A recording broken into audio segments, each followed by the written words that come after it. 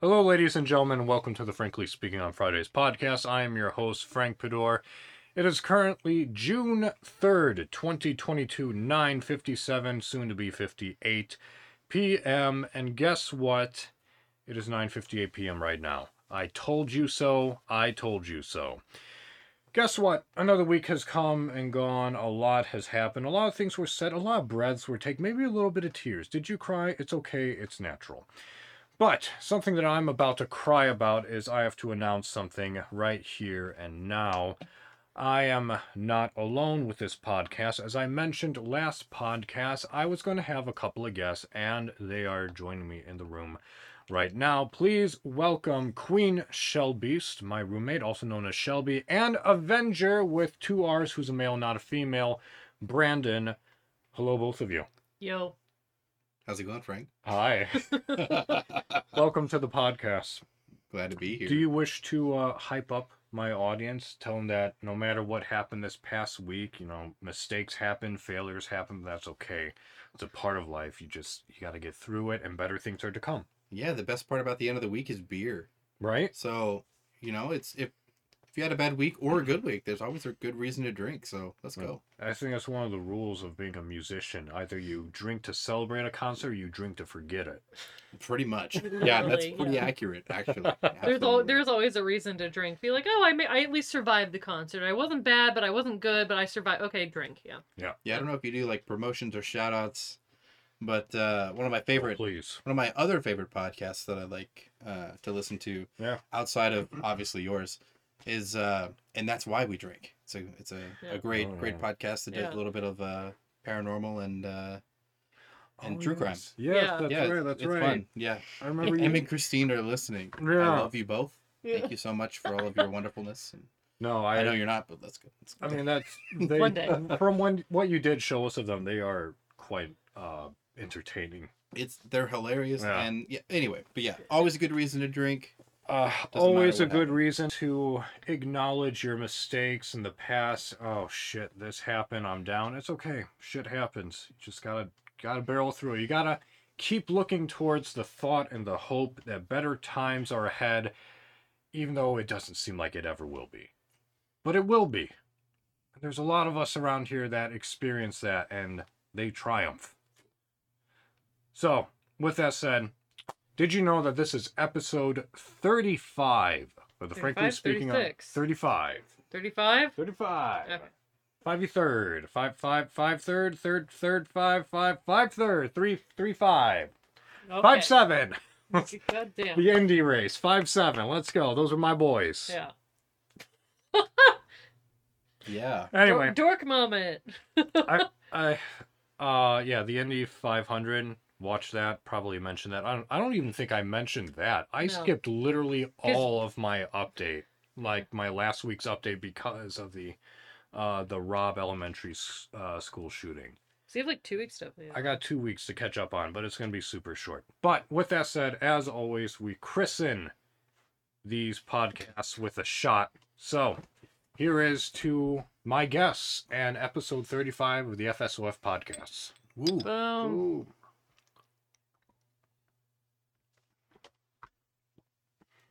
I'm sorry, I'm a sipper.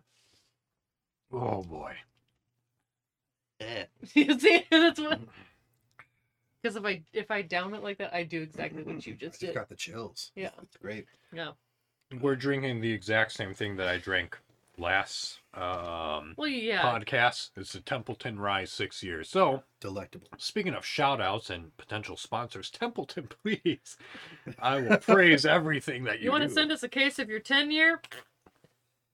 I'm a mixologist, so that shit would be drunk. Double whammy in this household. Would you mix Templeton tenure though? No.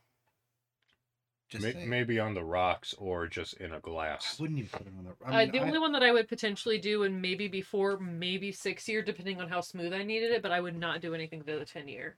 I refuse. I haven't had it, but I refuse to put a $50 bottle on the rocks. That's just waste. Yes.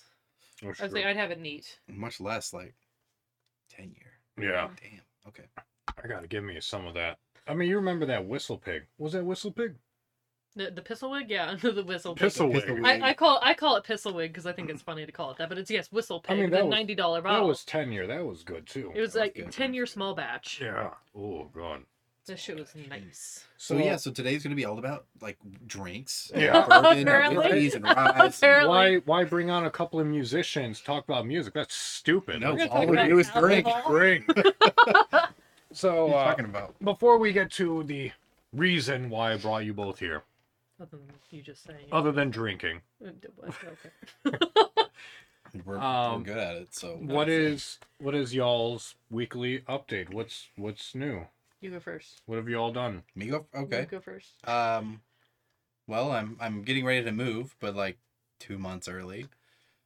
Okay. It's my main update. Yeah, I guess I'm moving back to my hometown, and yeah, got some trips planned this summer, so I can't really do it later. Fair. So I'm doing it now. Do you still have that clear shelf that we gave you? I do. Yeah. We might take that back. We'll pay you for it. It's not available. Okay, if you gave me a shelf, why the heck would I make you pay for it back? Yeah, I mean, no. Yeah, no. If I don't, if you don't sell it like before you move, like we'll take it back because I actually could probably use it. Well, I don't have it listed. I was gonna give it to my mom for her knit shop. Oh, go for That's it. fine. Yeah, I was gonna repaint it for her. Yeah, do that then. We don't. Yeah. Your mother's more important than us. Yeah. Moms are much better than us. Moms are awesome. But yeah, so I'm just getting ready to leave. Been in Bloomington for about 4 years. Yeah. So long time. Just ready to leave, but yeah. Yes. I mean, hey, leaving us behind. I won't be that far away. 2 hours. You need to get us to a Kentucky 4th of July. No. Kentucky 4th of July, lame. No, Derby. Derby is not 4th of July. Oh, okay. Thunder over Louisville is not 4th of July. Okay, Thunder over Derby Festival is not in July. Okay, so we want what do we want? It's usually in May. Okay. Yeah. So you want to go to the kickoff to Derby Festival, Thunder over Louisville. Yes, that's how you say it. Frank, go ahead and make fun of me. Whoa. There you go. The Derby Festival. It starts off with Thunder. There's the balloon glow. There's a hot air balloon race. There's all kinds of stuff that goes on all week long before the Derby. If you want to go to the Derby, I recommend going to the Oaks first. It's easier to get into. It sounds crazy. Okay. But if you want to see the celebs, go to the Derby. Yeah. Gotcha. But honestly, Derby parties are the best part to end out the week. Yeah. Eat some Derby pie. We want to do... Get your drunk relative trumpet player to play the Call to the Post and have it be progressively worse and worse. And it's a good time. We always do dollar bets. Nice. You put $1 in the pot, pull out a random horse, and that's who you're going for. Every race leading up to the Derby. Hell yeah, let's go. So that's what I'm down for. Yeah. It's a good time. Hell yeah. It's a good time. Hell Get some Derby pie and some hot browns. Get some Kentucky food. Let's go. That sounds. We might be doing that next year. Yeah, for sure. I'll have a place down there. You guys have a place to crash. No problem. Awesome. We're doing a redneck 4th of July this year. So. Yeah, I'll actually be out in the great state of Montana for the 4th of July. Oh God, that's right. Yeah. So yeah. Your yearly trip. Yep. It's gonna be a little longer this time. You know, it's 2 weeks. It's gonna be 3 weeks. Ooh. It's going out a little earlier this week. Nice. Or this year. Yeah. Well, if everything goes well with this job and other prospects, would you object to a guest? I wouldn't. No, not at all. I mean, maybe not this year, but maybe maybe in the future. I can't afford I definitely would take some people out there. It's like yeah, we got 40 acres off grid out in a valley in on the far west side of Montana. Awesome. Right next to Idaho. Next to Idaho and not too far away from Glacier National Park. So. Excellent. I'll bring my blow up doll. That sounds great. There you go. You can sleep outside. Hell yeah. Yeah, so Shelby. Yeah, your turn. My week. What do you got? So it's been interesting. I mean, I know that y'all haven't probably heard from me in a while. I mean, if you've heard from me, like, other than like from the very beginning of the podcast. I mean, I'll just kind of give like a quick lowdown of the month. I started out the month kind of meh in mood. Got a severe ear infection to the point that I could not hear. I still do not have full hearing in my right ear. But I'm probably about 80-85% hearing back, so I'm doing okay. I want my full fucking hearing back because we're all musicians. I want my goddamn hearing back. But it's getting better to the point that I can watch TV now and not really experience too whole of like what? That. But I still, but I still experienced it at work because I had one guy. I was just like, I'm so sorry. Like, I literally had to lean over the counter. I'm like, speak up. But whatever. But that's getting better. I'm hoping it's not permanent damage, but they said it's probably gonna be like a month. So I mean, like, I'm halfway through that. Yeah. And got a job back in April that is not working out.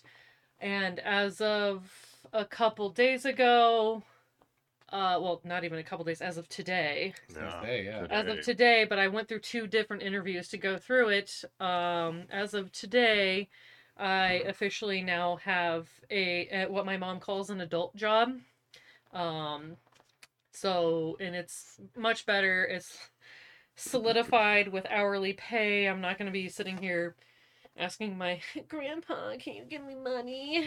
I'm not going to be asking them for that kind of stuff anymore. Oh, senpai. Yeah, I was about to say, senpai. Yeah. I need the money. Yeah. Senpai, money, please. God.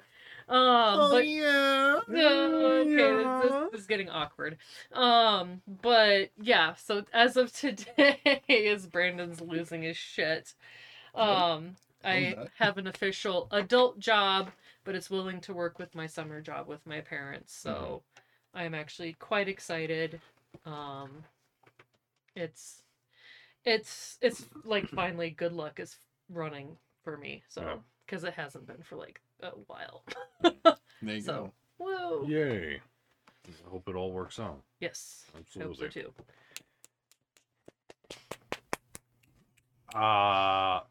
So my update, which I'll leave short, because God knows I can droll on about it, but real quick is that before the shooting happened, what I wanted to say was that last Saturday, like the 28th or whatever it was. When was the last Saturday? I think it was the 29th. Yeah. Because Tuesday was the 1st. Or no, Wednesday was the 1st. Yeah, Wednesday was the 1st. Yeah, so it was 28th. 28th. Yeah, You're right. So the 28th. Oh my God, 12 years ago I graduated from high school on that day. May welcome. 28th, no, 11 years. Yeah, sorry, 11 years ago. God. I don't even want to think about how long it's been. I'm older than all of you. Shut up. Yeah, I know. So, bitch, please. Bitch, please. On the 28th of last month, there was an audition, another agent showcase through my agency. I went ahead and I performed and I did a monologue, comedic monologue, and I was like 5th or 6th to go. But there was no time which to like unwind, as I say. I had immediately changed because Shelby and I had to go out and trim some cemeteries for Memorial Day. While we were driving there, my agent sends me an email, which I read from my crotch. Sorry, agent. I mean, it was... My phone was in... Like he's driving and he shoves it down his crotch, so... I mean, like, I understand. I do a similar thing with my phone. Yeah, so do I. Yeah. When it's out like that, but like... I also have I don't know, when I'm using it, it's not in my crotch. You got to balance better. I mean, it's not a balance thing. It's just I know how to drive with one hand. Oh, okay. I have a magnet. I don't need a hand on my car, so. To drive. I need to get one of those magnets. But anyway, a vibration of deep pleasure happened. Oh god! While I was. Ooh, oh my! Someone's happy to see me. And I receive a email from my agent that. Can I have another girl in the room? No. I mean, you can get Melly. Yeah, she's not much of estrogen. She's fucking Spade. Yeah. Okay, anyway, sorry. But I get a notification, and it basically says from my agent, hey, congratulations, so-and-so agency wants to hear more from you. So I got the call back. The problem is that the scout for this agency wasn't here this entire week. So basically, I needed to provide the scout by today, which I sent yesterday, an updated rendition of my acting resume and a short vocal reel, which I provided, and all approved by my agent. So that scout is supposed to reach out to me sometime this week, this coming week, in order to set up a time for an interview. And that is all that I know and can say. And I would like to think that I thrive when it comes to one-on-one interviews, because that's how I've got the majority of my jobs. And yeah, Shelby as well. Yeah. So it's we'll see what happens. It is very possible that within the near future that I actually have great representation from another agency that which will be able to provide proper and better voiceover gigs. So we'll see. We'll see. That's about all I have to update on. Oh, also, shout out to my coworker, the one who's pregnant and a redneck. I hope your labor goes well, and the little babby gal is has 10 fingers and toes and bitches like no other, because that's what I also hope that do. they took care of your blood clot in your leg, because that can be kind of serious. Yeah. So wishes out to you. Yeah. Yeah, that's it. That's our weekly updates. Now what? That's the end of the podcast. Thank you for listening. Oh my god. All right, so here's why. I'm not done. Here's why I brought you all here. Is that before you move away. Climax. Okay, sorry. Who's climaxing? I'm not. Well, you said I'm not done. I was like, I didn't even get to climax. Ooh. Does anyone have a sock? I need some lotion and a long sock. Extra long. Oh my god. So extra long to feel better about myself. Oh. So the reason why I brought you all here is that before you move away and become less accessible. I thought you were going to say less successful. So did I. I thought you said that. I was like, wait, what did you just say? Shut to the heart. Don't get demonetized. So all three of us actually hold really unique perspectives. And the reason why that is that while we're all musicians, we all were born and raised in different states. All three of our undergraduates, other than your last tail end, were all done in different states. Oh, okay, gotcha. And while two of us went for higher education, there is still a much valid reason why you didn't, why you changed your major, and why I even switched states. So what I want to discuss with you two, considering our backgrounds, our educations, because none of us in this room are dumb. We act like it. Well, I was gonna say, I was like, let me just bend over and talk on my ass here for a second, but that's fine. This is no type of Morse code I'm used to. But I feel that we each bring a type of perspective to the table of what younglings come to thinking about younglings. When it comes to watching Kenobi. Yeah. When it comes to like people wanting to go into the into college being a music major. Mm-hmm. I feel that there are a lot of things where there are things which they know right off the bat, but there are certain realities which are not fully conveyed to them once they commit to being a music major. Yes. And that not only goes with, I'm performance through and through. Both of you did your undergraduate degrees as music educators. That's right. Yep. And both Brandon and I, we are both, our master's is in music performance. I also have a performance diploma in solo performance that I just finished. Newly finished, yeah. I have 2 degrees from IU and 1 from the University of Kentucky. And technically, my music ed degree was also a performer's degree at the same time. That's true. I know a lot of I mostly focused on education, but I also did performer's degree, so. So I feel that when we were younger and when we went to pursue music as a major for college, we each had our own different motives, and we each went into this prospect with certain realities in mind which were not true. I would say prejudices. Yeah. In mind. I wouldn't even say that. I'd say almost delusion. Yeah. Even or these delusions of grandeur, and at least for me personally. Yeah. So, to believe it or not, listeners,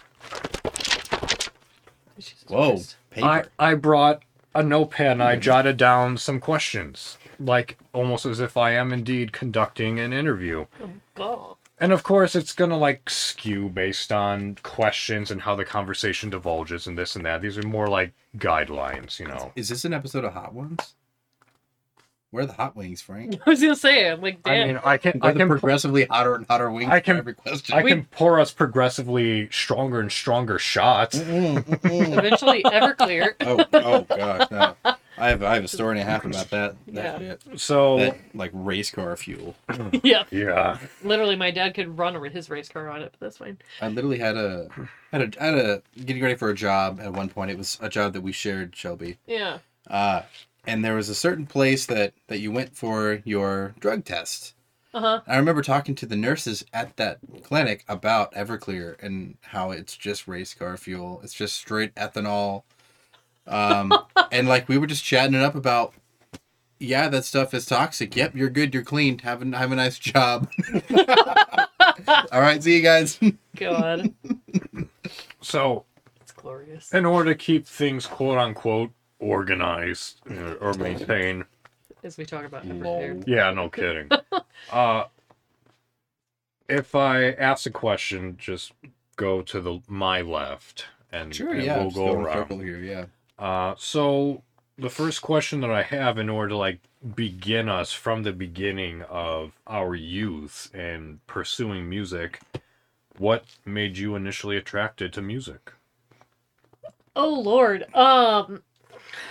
See, I'm not. Just means I get time to think. Yeah, you get time to think. I mean, if you prefer, I can go first. No, it's fine. I got it. Okay. So I wasn't actually initially interested in music because my mom was in music. I was like, oh, my mom is in music. You know, like I can't do that. But then I was like, whatever the hell, like in 5th grade, you got to be chosen to be a part of like the handbell tone chime. It was a tone chime choir, is what they called it. It wasn't handbells, like the frickin' sticks with hammers on them. I don't know. I didn't get that. No. We had a tone chime choir. Okay. And I should also specify. I'm sorry. I'm initially from Illinois. Shelby's initially from Indiana, and Brandon is from Kentucky. Yeah. So another reason, he's also tri-state area. Yeah.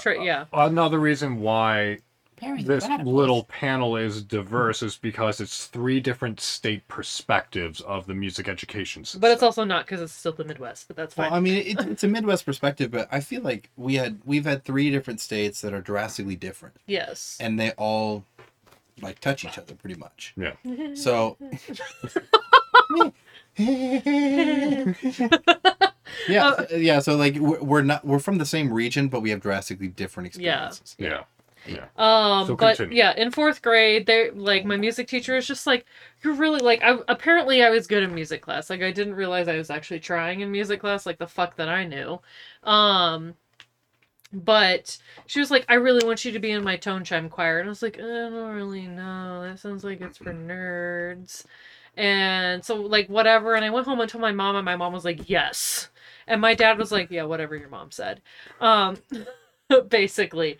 And I was like, but I don't really want to. My mom was like, no, you should really do this. Like, you'll actually enjoy it more than you think. And so I was like, fine. She's like, just do one practice and we'll see how it goes. So I did. I actually ended up enjoying it a shit ton in 5th grade. It was a lot of fun. But I was kind of unsure about joining band. But then, of course, I was like in tone chime choir. We were doing our practices and stuff like that. My mom was like, oh, by the way, I played clarinet in band. I'm like, oh, that's kind of cool. Like, you know, the pause of like, oh, my mom was a nerd, but oh, wait, that's kind of cool. Okay, and judging pass. Yeah, and so it's like, okay, so I went. We had like tryouts, but we were only allowed to pick 3 different instruments. I tried flute, clarinet, and trumpet.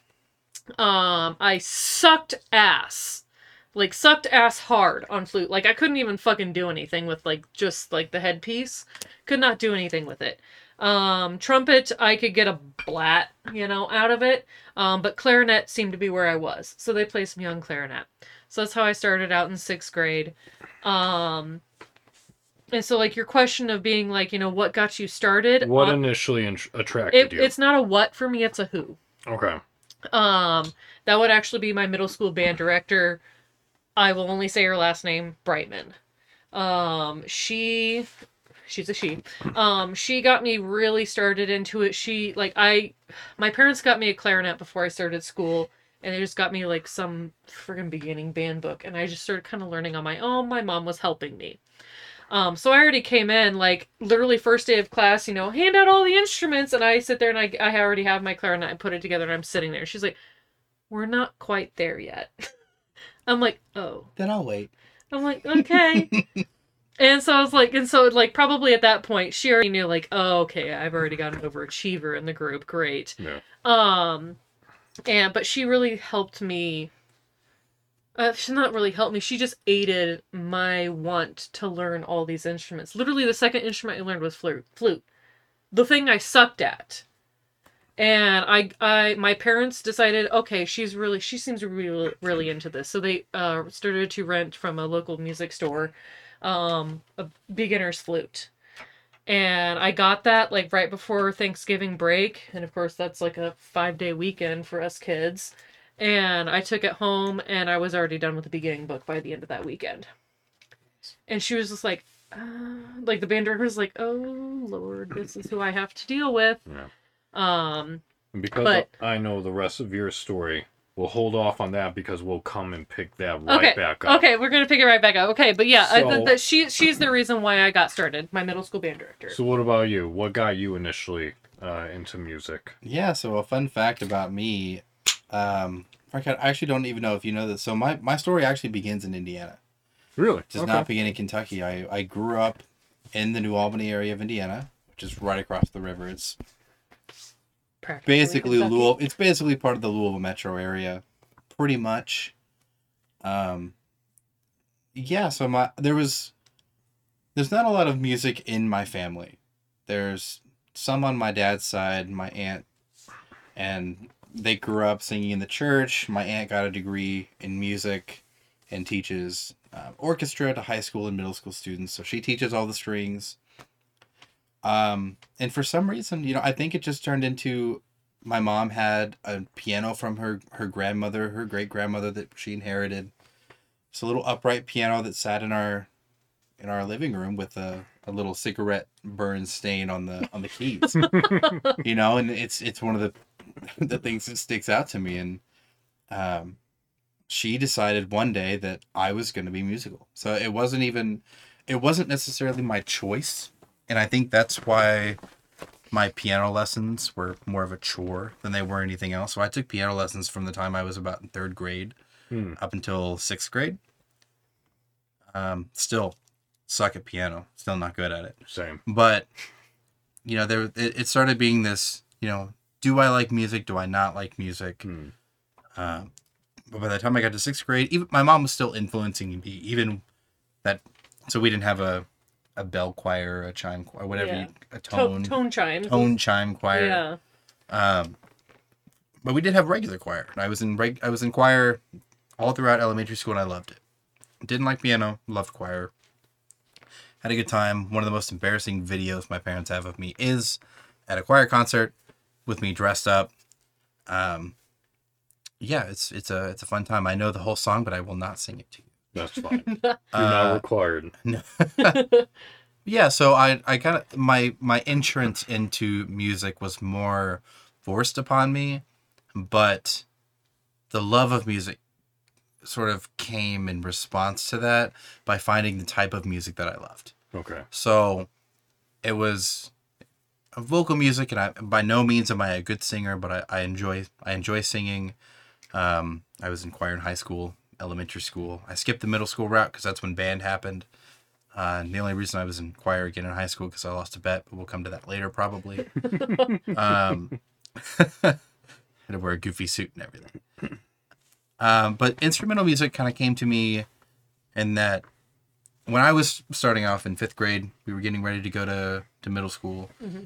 The middle school band director comes with all the instruments.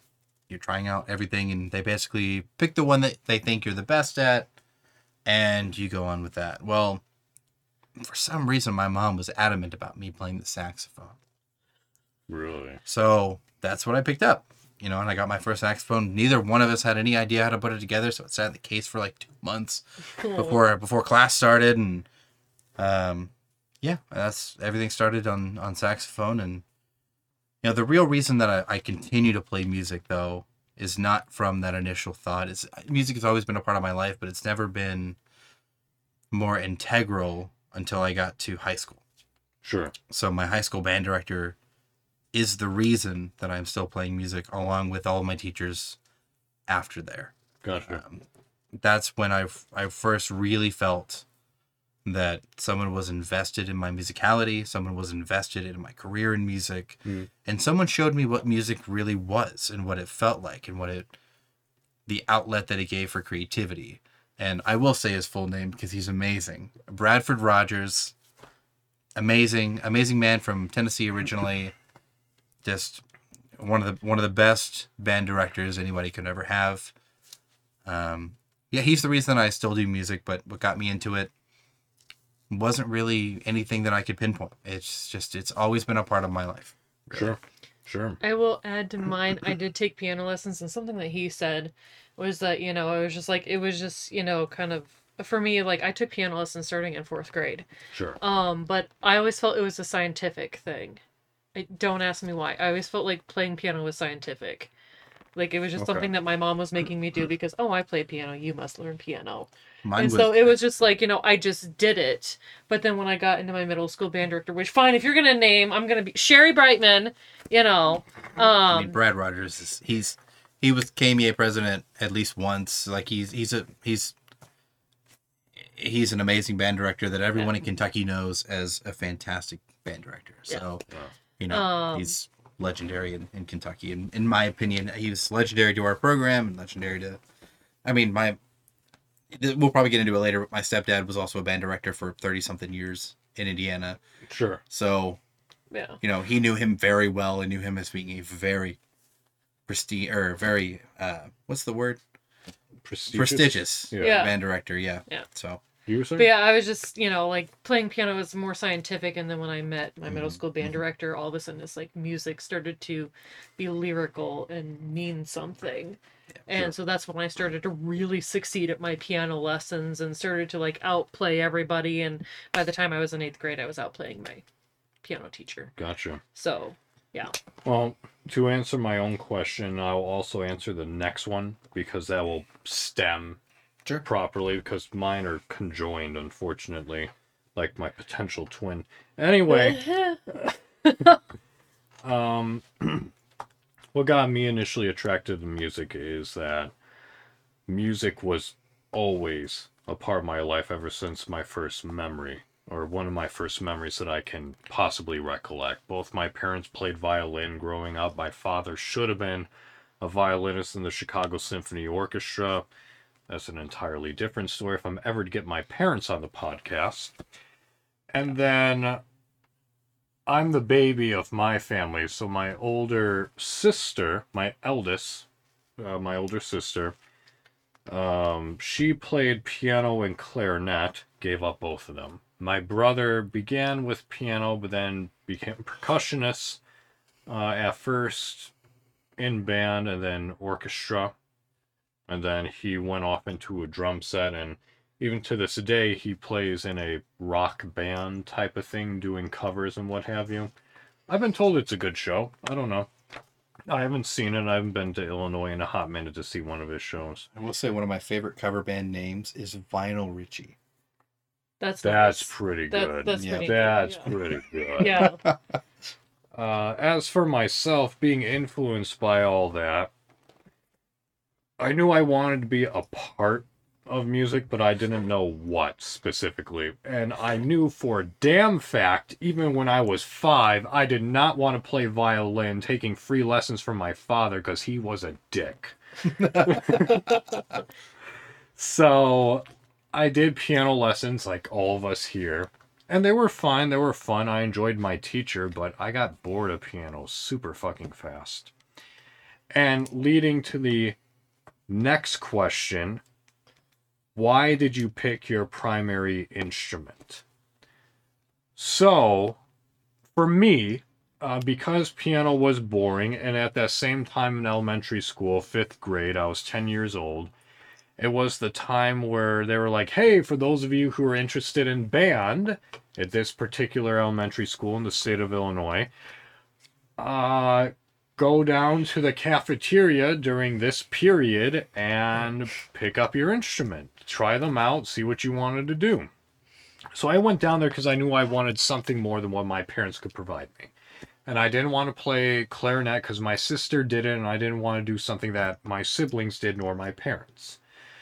So I go down to the cafeteria, and I just see, I'll never forget this. It was the newly edited edition of my elementary school, where the hallway split off. To the right was the cafeteria full of tables and the new stage, and to the left is where you got into line to go through the frickin' prison conveyor belt to get your food.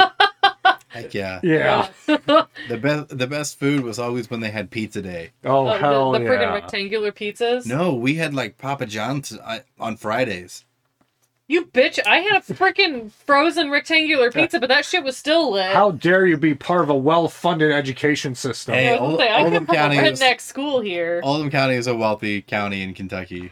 But anyway, that's later in life. But then off to the left was the library, which was huge at that time. But anyway, I walked off to the right, and when I opened up the doors in order to go to the cafeteria, in front of me was just a bunch of tables, just like all the instruments, all the parts, so many ones of each one of them just strung about upon soft cloth.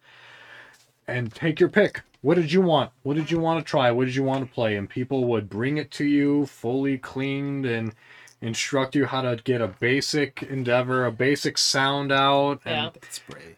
I remember I'm like, okay, let's try the saxophone.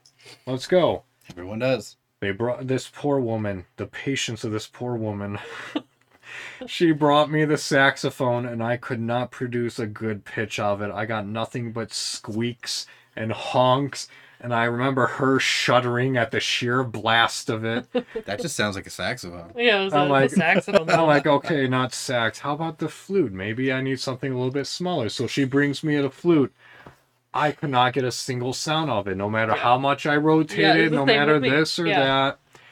And I remember feeling discouraged. I'm like, maybe I shouldn't play band. But then out of the corner of my eye, I see something curly and shiny and cool.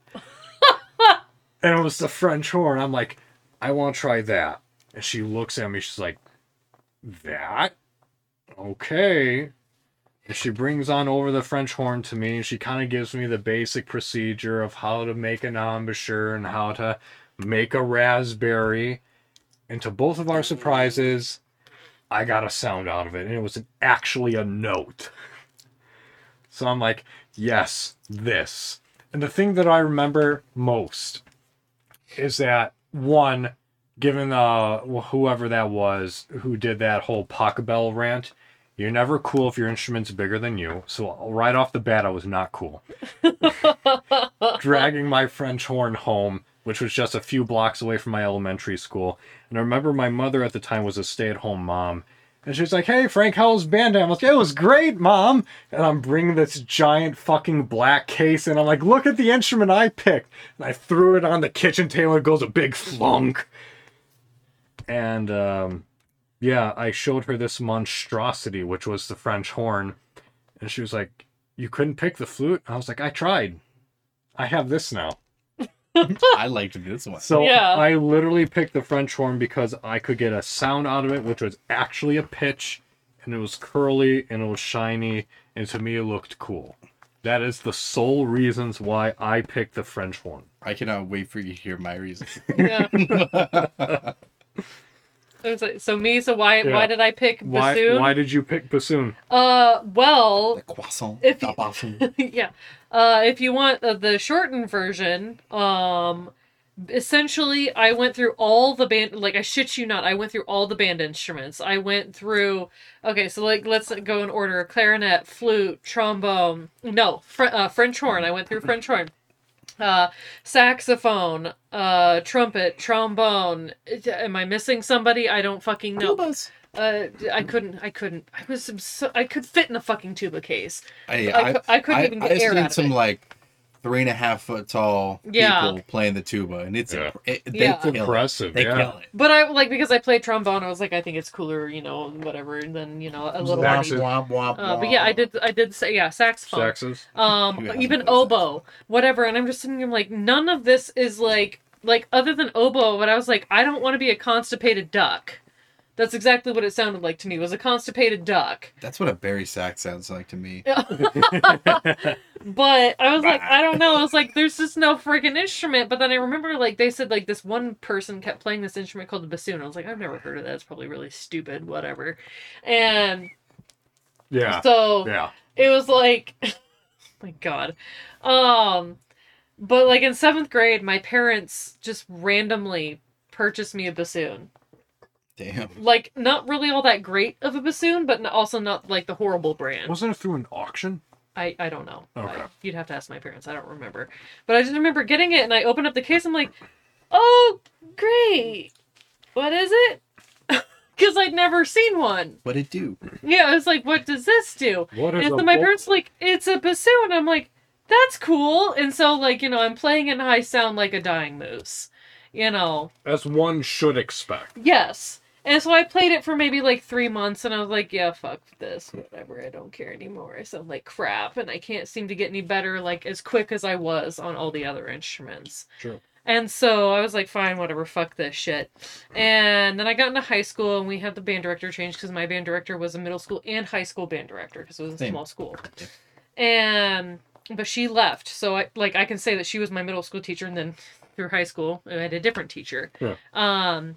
And she was like, oh, well, for this one piece, I really need a bassoon player. Does anybody know how to play bassoon? And I was like, kind of. If you want a dying moose in the band, whatever. But ironically, our choir teacher was also, she double majored. And she was vocal and she did music education, but she was a bassoon player. So I took a couple bassoon lessons from her, and I was like, okay, this is starting to make a little bit more sense. And went to a bassoon day at a local university, and I was like, okay, this is the coolest shit I've ever experienced in my life. And it just, I fell in love with it after that bassoon day. It just, all of a sudden, bassoon was like, this is some cool ass shit. But also, the contrabassoon. The contrabassoon is what actually sold me. I was like, I'm gonna go to college on this damn thing. I'm gonna play a contrabassoon. I'm gonna do it in my recital. And guess what I did? Exactly that. I was proud. I got to play contrabassoon. So yes, that was how it was a long ass winded thing, but it basically went from freshman year is when I chose. Freshman year in high school is when I chose bassoon. So. I gotta say, some of the bassoon moments in my high school career were some of the best. I never played bassoon. Let me clarify that. But I'm trying to think of the bassoon parts in the Children's March by Percy Allen Granger. Uh-huh. Oh, yeah.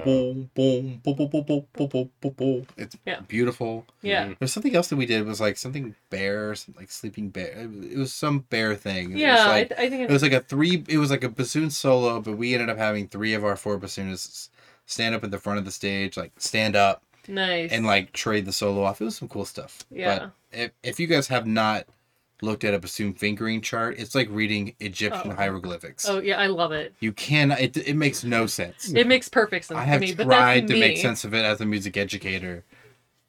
Could not. I tried so hard just for my students. They were like, "What is this note?" I was like, "I don't know."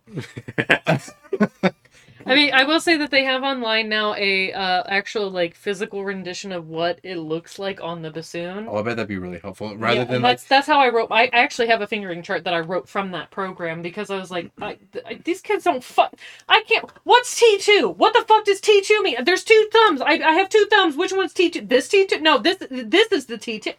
Hornsley have 1 T, and that's sometimes. Yeah. Yeah. So yeah, no, I can totally agree. Reading the standard of excellence bassoon. That's a terrible fingering chart. That's all I had. I'm just okay, let me go read this graph. Okay, that's that fingering. Oh, what's that one?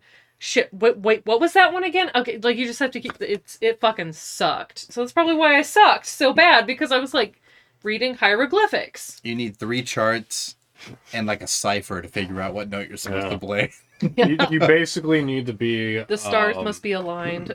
you need to be the kid from A Christmas Story going through his, like, radio ad. Yeah. Drink more Ovaltine. Shit. Wrong one. All right, so what's your story? Yeah, why did you pick horn? So I guess you just kind of, the cat's out of the bag now. I did start on saxophone when I started, so that big, the middle school teacher brings in all the instruments, you try everything. You know, Frank over here is what we would call a purebred, in that he started on horn, didn't change. Yeah.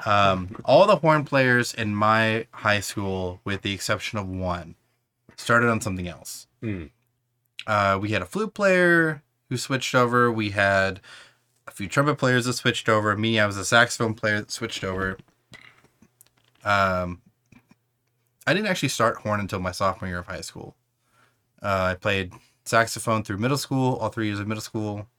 6th, 7th, 8th, for those who might have different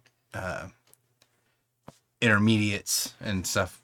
9th grade, started freshman year. Played saxophone, was terrible at it. Got put into a remedial program for band. We had 2 bands. I was in the bottom band. Couldn't even play in band because I wasn't good enough. Finally got to where I completed my smart music assignments to actually be able to do it. For those of you who know what smart music is, I remember it. Sounds like a couple people know what it is. My teacher experimented with smart music for like a semester, and then she was like, "Fuck this shit, I'm doing something else." Yeah, we had smart music. That was like our test assessment for band that we used. Yeah.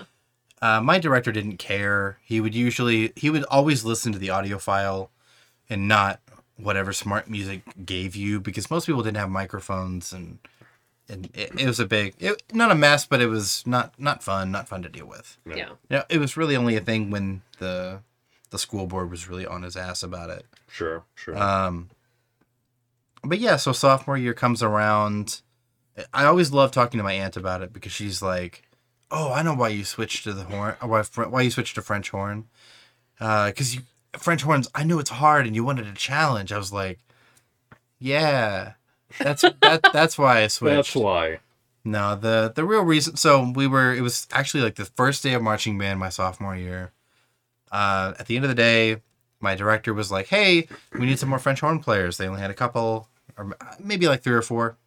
We had 2 bands to fill in the spring. So he was like, "If anyone wants to play French horn, just come up to me after class." And I was like, I looked over at the French horn players and I was like, "Yeah, I want to play that instrument. I like the sound of it. It's cool." But let's get to the real reason here. Mm-hmm. I looked over and there were 2 girls over there. Oh boy. We'll abbreviate them to KB and BP. Uh-huh. I was like, I could play the horn. I can play French horn. So I went up after class, and you know me, I went up to the front of the class like, "Oh yeah, no, like this will be fine. Like, you know, I'll finish the marching season on the saxophone, and I'll play French horn for the concert season." We were not a competitive marching band. We just played at the halftime shows at the Friday night football games. We didn't do any of the extra stuff. We were mainly focused on concert band. And I remember I walked up to my teacher, and he was like, "Oh, great, yeah. You'll be in French horn sectionals tomorrow. Here's your mellophone and a fingering chart." I was like, oh shit.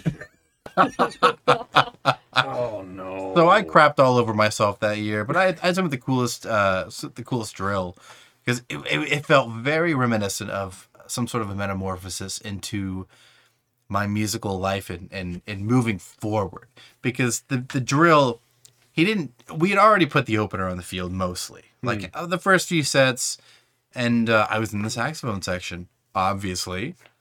Well, then I wasn't holding a saxophone anymore, so it was like this cool like transition in the drill of my transformation from a saxophone player to a horn player, and that I was in the sax section leading up to this one part where they kind of like intersected, and then I switched and left with the mellophones. It was really cool. It was very, very sentimental and very, very much a metaphor for me being that this is what I'm doing now. And the results were crazy. With my Switch, within the first 3 months of me learning how to play the French horn on my own and sitting in the sections, I made all district band, which is something I could have never done on the saxophone as hard as I tried. It just wasn't good enough for it. No. So definitely a change for the better. But yeah, it's 2 pretty girls in the horn section that made me switch. Girls help. It, the fun part is that they were some of my best friends through high school. Never any kind of relationship or anything. They were some of my best friends. Coolest people you ever meet. So, yeah. Interesting. Yeah. That's why I ultimately chose the horn. After that, I just fell in love with it. It came naturally to me. I loved the sound of it. Yeah. I loved watching movies, which was very helpful because a lot of movie soundtracks have very prominent horn lines. And I remember talking to some of my trumpet friends in middle school, and it was like, why do you play the trumpet? It's like, oh, because we always get the melody. And I was like, now I get the melody. I was like, so, do you? So, yeah, it was a couple pretty girls, and then I liked the sound of it. I will say that, like, flute was almost my major. Yeah. Like, I took lessons on it for, like, 1.5 years. Nice. And I made, like, all region, all district band and everything with that. But then I tried on a bassoon, and I didn't make it.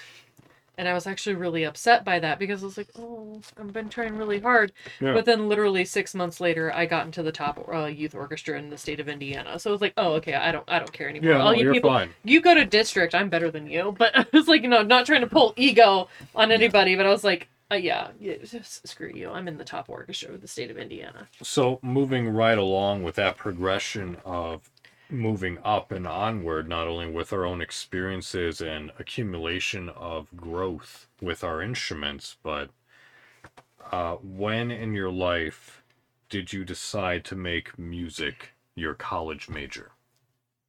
The instant I went to bassoon day. Just straight on bassoon day? Yes. So it was a double fold for you? It was a double fold for me. I literally came home from that like completely blown away from everything that I experienced. I mean, not only the fact that I was on a college campus when this happened. Yeah. A smaller college campus, mind you, but... Which one was it? Butler University. Okay. Butler's great. Yeah. And I came home from that, like, I got to play a contrabassoon. I got to play a modern contrabassoon called the Contraforte, which made me crap my pants because it can play even lower than the contrabassoon. Wasn't Sue Nigro there? No. No. That was much later in my life. That was later. Okay. Yes. I thought she was there. But because I learned about the contrabassoon that day, that's when I found out about her. Okay. And purchased all of her CDs and albums and stuff like that. I'm sorry if y'all... For those of you who don't know, Sue Nigro is a very profound contrabassoon player who has made album after album, basically a soloist and profound... just teacher and just musician. She was also a principal of a Chicago school district. Yeah. Or superintendent or whatever. Chicago school district. So a huge staple in the bassoon community. Yes. But it was a twofold for me that day when I was like, yeah, I now want to go into music. And I mean, kind of because contrabassoon a little bit, it may have been a little bit selfish of me at that time, just because I was like, oh, I would just contrabassoon, fuck the bassoon. I'm going to do this so that I can do this. But then it kind of folded into, I was like, okay, the bassoon is a lot more intricate than I thought. I actually like this. And, then finding out that, bassoon is a scholarship instrument. Pretty much in any college, really. So here's the thing. I said when you decide to make music your major, bassoon is one fold of it, but you decide to be a music education major. So where does the education portion come into your decision? That's a really good question. I think I wanted to be a music ed major for a while, but I didn't really know that that's what I wanted to do. Because I toyed around with in middle school being a meteorology major, which has nothing to do with music, really, unless you're just blasting music while a tornado's chasing you. Which is pretty regular. That's pretty yeah. I mean, if you're riding in the truck chasing a tornado and you don't have music playing, yeah, literally, you're a psychopath. Yeah, literally. Yeah, that music is what prevents you from being one. Exactly. Yeah. Yeah. I mean, it doesn't matter what it is. Any music is better than none. Yeah. So I was toying around with that idea, and then I was like, okay, but I like music, but then because of my teacher, she was teaching, was like, I want to be like her. I want to inspire kids. But it never really solidified for me literally until that day. I see. Like, I was still between wanting to do stuff like that. I also wanted to do psychology. Like, I was between meteorology, psychology, and music education. And until that day, that's when I was like, I now know what I want to do. And I just kept going for it. There we go. Which was music education. It wasn't music performance because I hate performing. But we'll get to that. We'll get to that later. Yeah. Okay. What about you? Yeah, mine's an interesting story to a degree. So I was surrounded by music educators both in my high school life with Mr. Rogers, but also in my home life with my stepdad. So my stepdad was a band director in Scott County District 2 for quite a long time. Brought that band. They didn't have a lot of sports teams, so a lot of the parental support was for the band. They were a competitive band, whereas we were not. So I worked with them a lot just because he was my stepdad. So I would come in as an older person, mainly whatever. I'd see what they're doing. I'd go to the contest. I'd listen to them. I'd hear how he was talking about them. And I saw an opportunity to go into music, and I really liked music.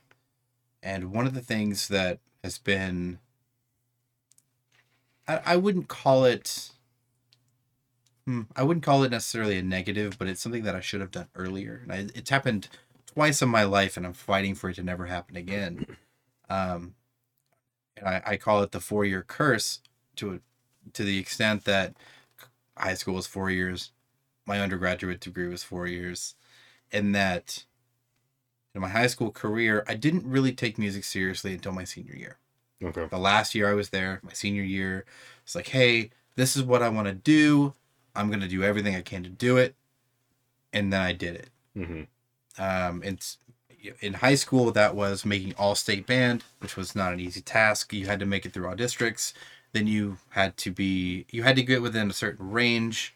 It was the top 10 of all the horn players in that district to even qualify to audition for all-state band. I made it for the qualification. I beat my rival. Hannah, if you're listening, love you to death, but I beat you. Had to make it within the top 10, then qualified to make it, made the qualification, went to the audition, made it into an all-state band. There were 2 all-state bands. I was in the lower band, but I made it to all-state. Yeah. That year, I actually made it an all-state band and all-state choir. Again, if we talk about that later, I can talk about the bet. That leads into why I made all-state choir. But yeah, so I started really taking music seriously my senior year. I started wondering, what I do in college. And my dad was a big proprietor of doing something that would make money, either in business. He knew I was pretty good at math growing up, so he wanted me to be an engineer. My best friend was huge into physics. He took his first year of physics his sophomore year, which is a senior year class. Took an advanced physics B course his junior year, and then took a study hall to take AP Physics C, both in electromagnetism and something else. I don't remember what it was. But he was the only one in the class, and he did it during a study hall. He was teaching, he basically, I remember during pre-calculus, he went up, AP pre-cal, he went up to the teacher junior year and was like, hey, I need calculus for my physics. And she said, here's a book. And he learned calculus. So he was the one that was fact-checking all the tests.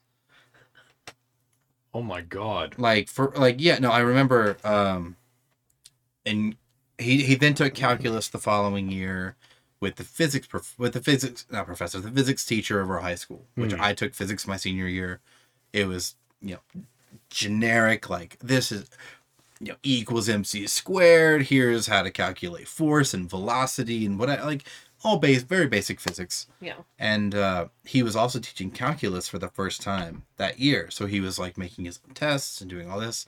I remember my friend was in that class, and he would go through the test and he would raise his hand and call the teacher over. He's like, I won't use his name, but he was like, the answer's not on here. And he's like, what do you mean? He's like, the answer should be this. And he would like redo the calculation. He'd go through and he's like, oh, you're right. I didn't put the answer on there.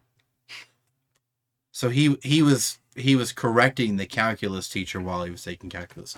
So my dad was very much like, he's your best friend. He lives down the street. Convince him to not do music.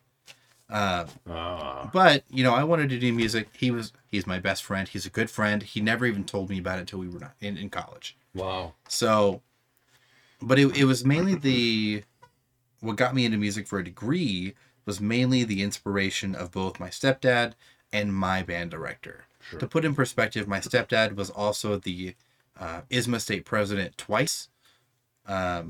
He is a drum corps judge, and he's very much into like the band scene. Yeah. Very much into it. I went to my first drum corps show because of him.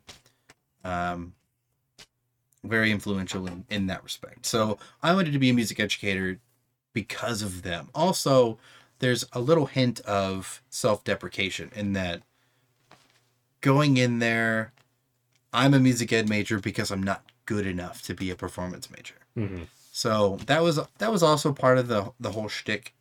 I loved music, but I wasn't good enough to do something better. Those who can't teach. Those who can't do teach. Yeah. And those who can't teach PE. Yeah. Basically, yeah. But yeah, so I went in there. I was super inspired. I didn't think I could actually do the thing, so I would teach the thing. And you know, if once we get into a little bit more through college, first 3 years, I had an interesting relationship with a girl that led to a lot of issues, but by senior year, I was all in, and that's where things changed to performance. Sure.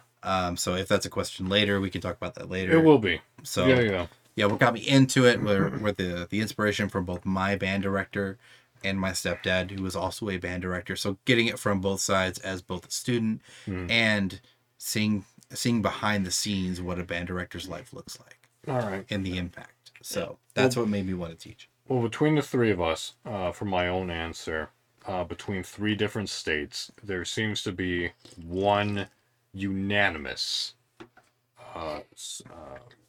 perspective between us all. Bless you.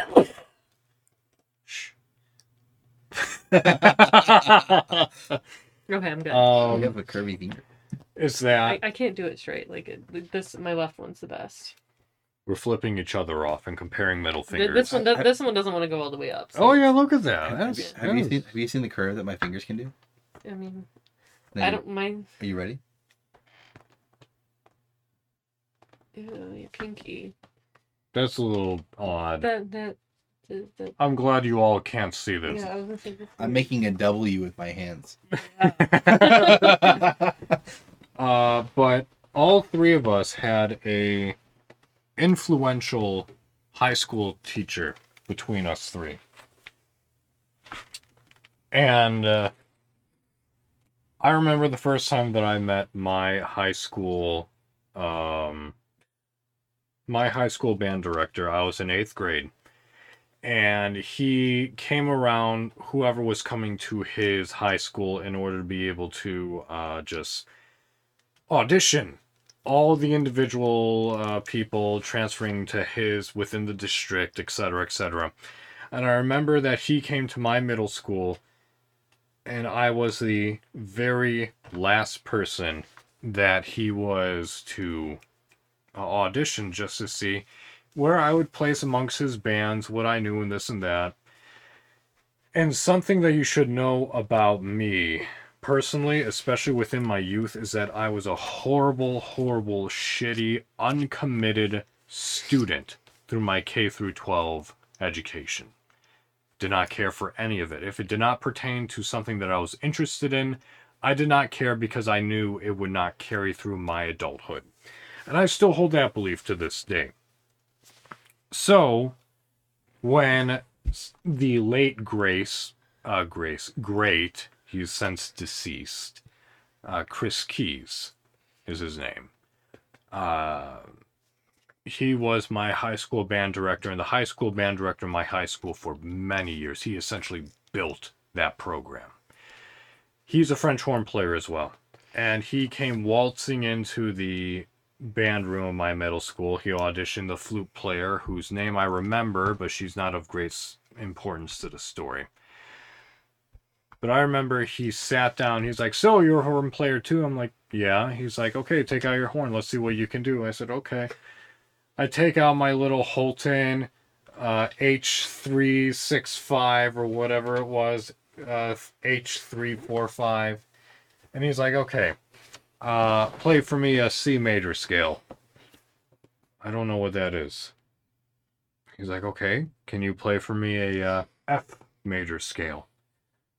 I don't know what that is.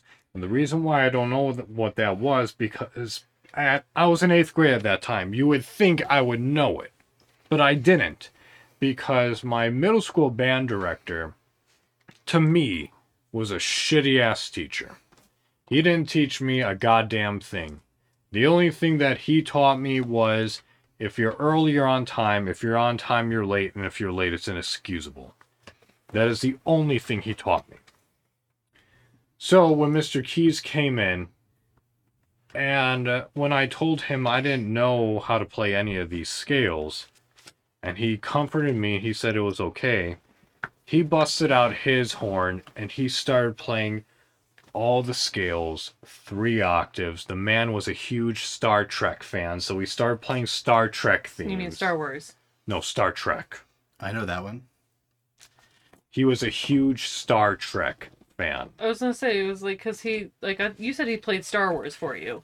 No, Star Trek. You've said that many, many years, and this is the first time I've heard you say Star Trek. No, he was a huge Star Trek fan. He would always... Da, da, da, da, da. Oh, yeah. Okay, that is Star Trek. Yeah. Okay.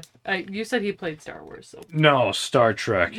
I think he... he hated Star Wars. I know Star Trek.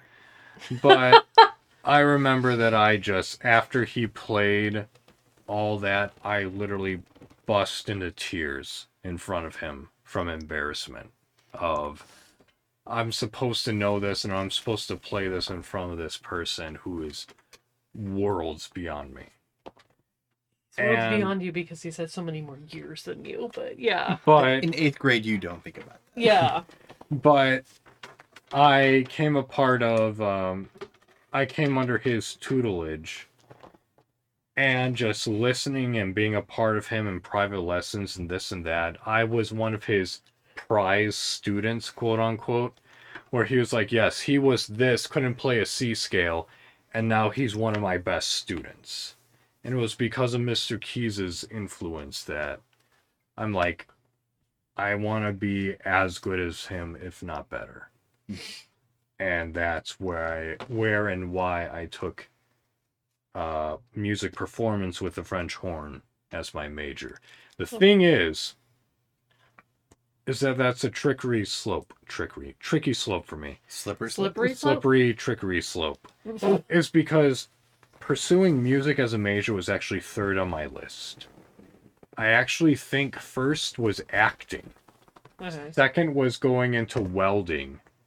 And then 3rd was music. But I didn't want to go into acting or welding because none of my family has done that, and at least with music. My father went to DePaul for music performance. Yeah. So that's DePaul with an L, everybody. Yes, DePaul with an L in Chicago. Not DePaul? Not DePaul. DePaul. Here in Indiana, yeah. Okay. So that's why I went into it. Yeah. So, what were you expecting in college life as a education major? Oh God, I was expecting a whole lot. How broad am I allowed to be with this? Because I got twofold here. As long and as broad. Because I don't know what other questions you have, so. I could give you a rundown, but considering everything, I would try to make it as concise and profound as possible. Okay. So what I was expecting in college, so I'm not to say how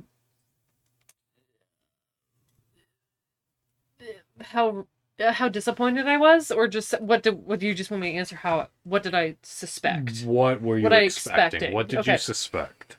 I expected a lot more because I thought that, I wanted to go into band. I didn't want to go into elementary music. I was expecting a lot more band teaching stuff instead of so much elementary music crap. Because I went to 2 different universities, and each university wanted to focus on 1 year each of elementary and then a half a semester on band. I thought that was shit. Now, so that's what I was expecting. Okay.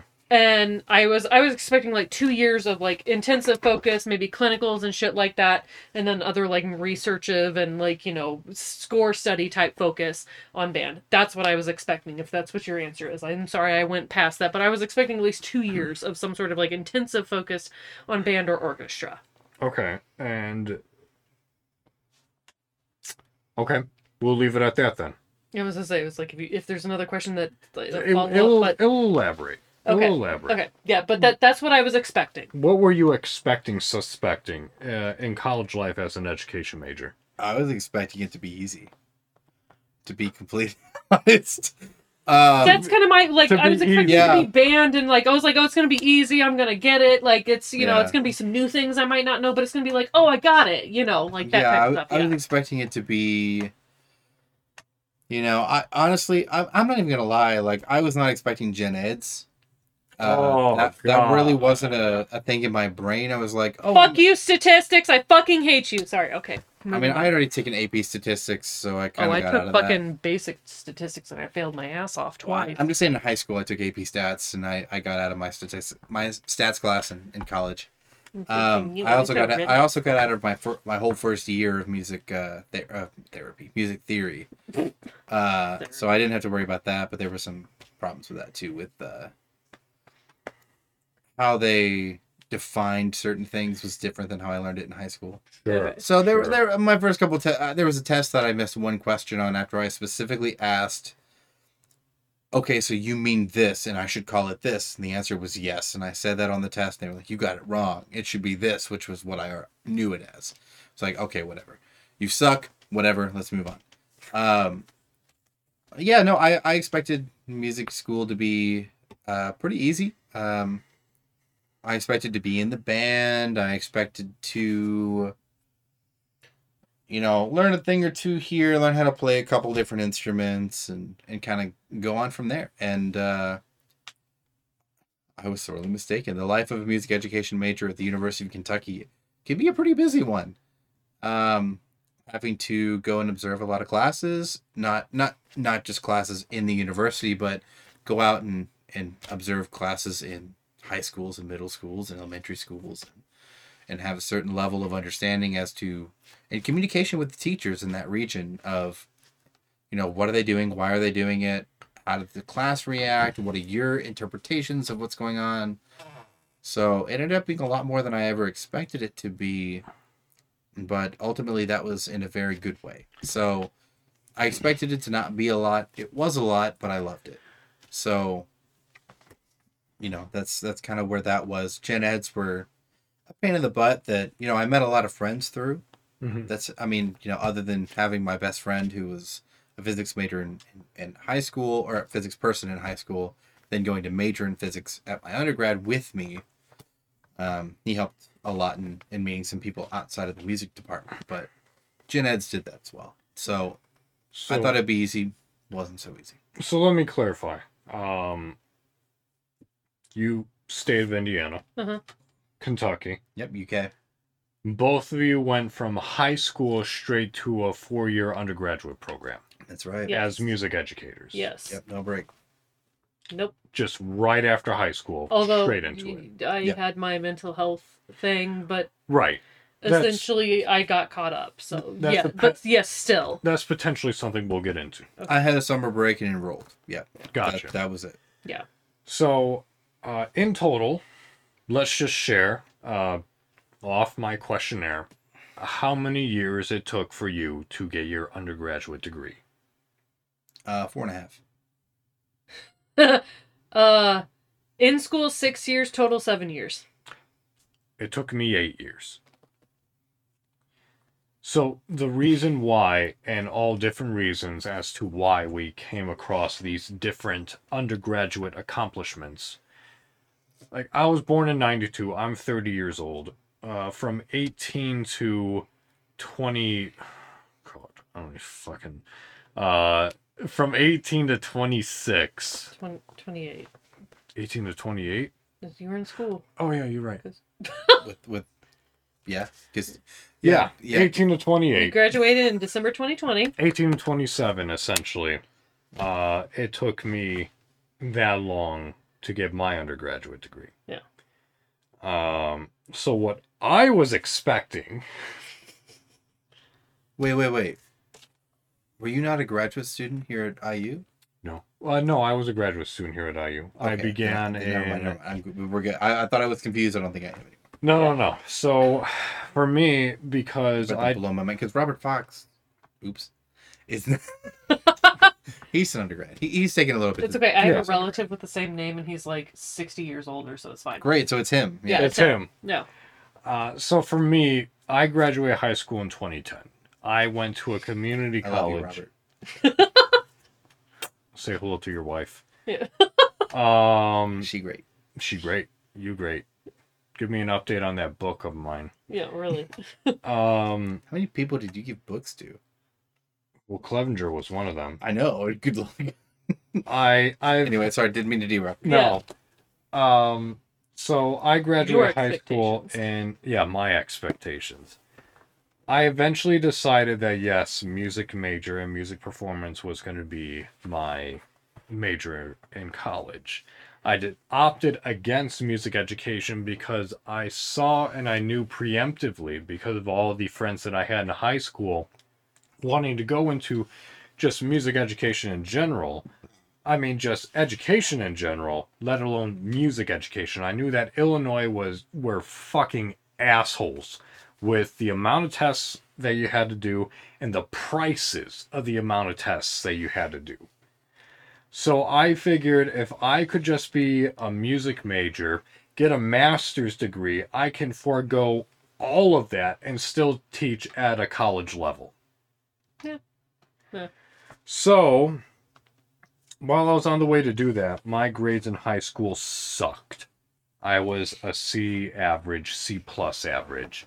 So I knew I would go to community college. I did that for 3 years. This is supposed to be your expectations, not what you got. Yeah, your expectations, bro. My expectations was that I wouldn't get fucked over with universities picking and choosing what courses that I had and had accomplished to their curriculum in order for me to start my degree over again twice. Yeah, well, you know that you and I have similar experiences. So yeah, I have the very different experience. Yeah. I had a very straightforward experience. I have no idea how many years in total I actually took my music theory and oral skills and piano proficiency courses. Far too long. I don't know why C major scales are spelled differently throughout every single university when they're not. Whatever. My expectation was, I'm a good horn player. I'm going to practice being a good horn player, and I want to perform. That is what I expected. What I received was a bunch of bureaucratic bullshit. Bureaucratic bullshit. Yeah. Which only cultivated for the sake of the prospect of the university through thriving through unfair, unnecessary tests, which made you start lower than what you should so that you paid more tuition. So you had a great experience, is what I'm understanding. It was the only thing missing was a pina colada. Yeah. Do you like pina coladas? Yeah. And getting fucked by the university. Yeah. I went from my high school to McHenry County College at Illinois State University to Northern Illinois University. Essentially every single time starting my degree over again as a performance major. Damn. I was going to say, I started out at Butler University here in Indianapolis, Indiana, and it's a private school, and so it had really, really great teachers, and then I went off to Illinois to go to a 4-year university because I needed to get the fuck out of Indiana so hard.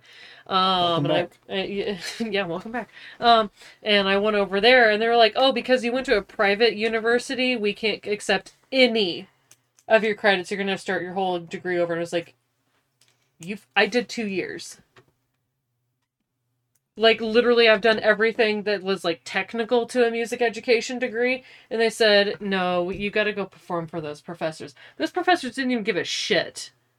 They didn't give a shit. I just literally said, I can do this. And they're like, okay, stamp of approval. Like, only one professor actually made me do something. Yeah. And even then, she was like, stamp of approval. I don't give a shit. So it's like, yeah, I had the kind of the same, you know, my shit didn't transfer over, but I still ended up having to do fucking 4 years. It didn't matter, but thankfully I didn't have to do piano at that university because I think I would have killed myself. Yeah. But that's fine. So, moving right along, what were your experiences? Yeah. And I will say this much. I know we all have good experiences. I know we all have bad experiences.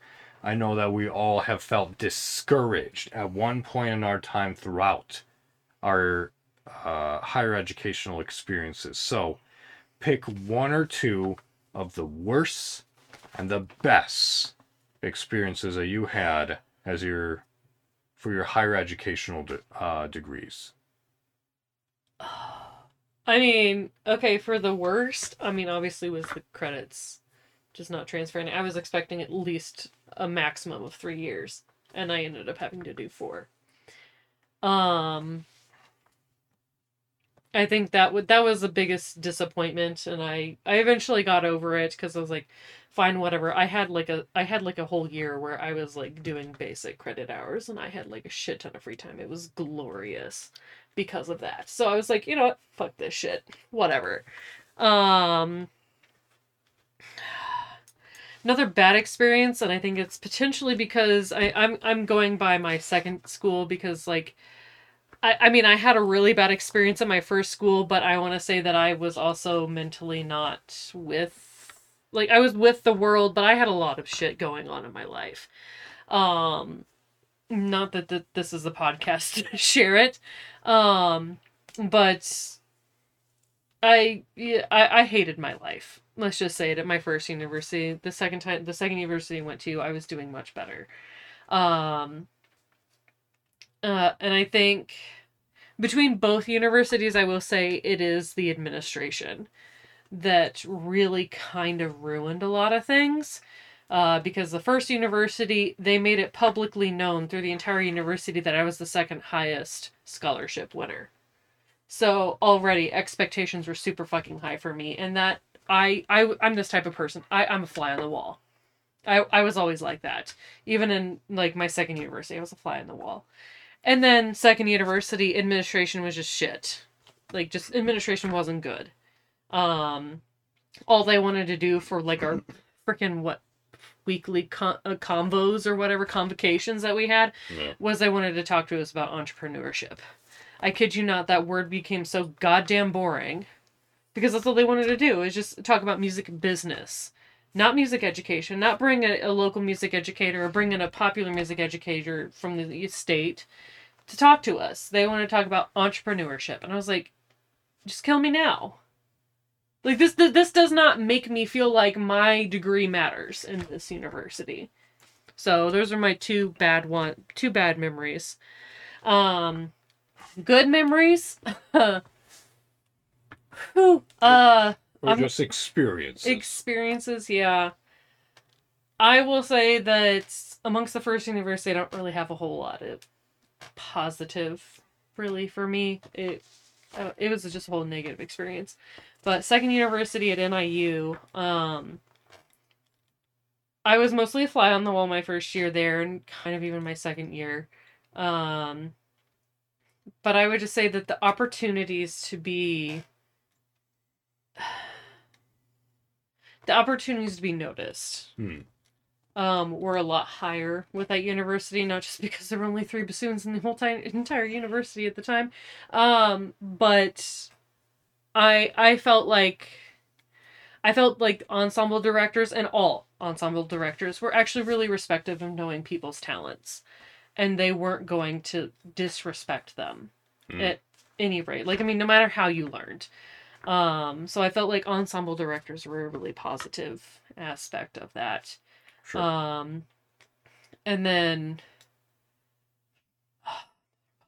I would just say that just like the friends that I made through that, because I'm still friends with many of the people that I went to school there. And just, I think because it was, private to public, public, there was a lot more people. A lot more, I suppose, melting pot of people to be friends with. And I think that was probably the best experience for me, is that I got to meet a lot of people that were either like me or different from me, and I got to learn from them. And I thought that was cool. What about you? Yeah, so my overall experience was definitely positive.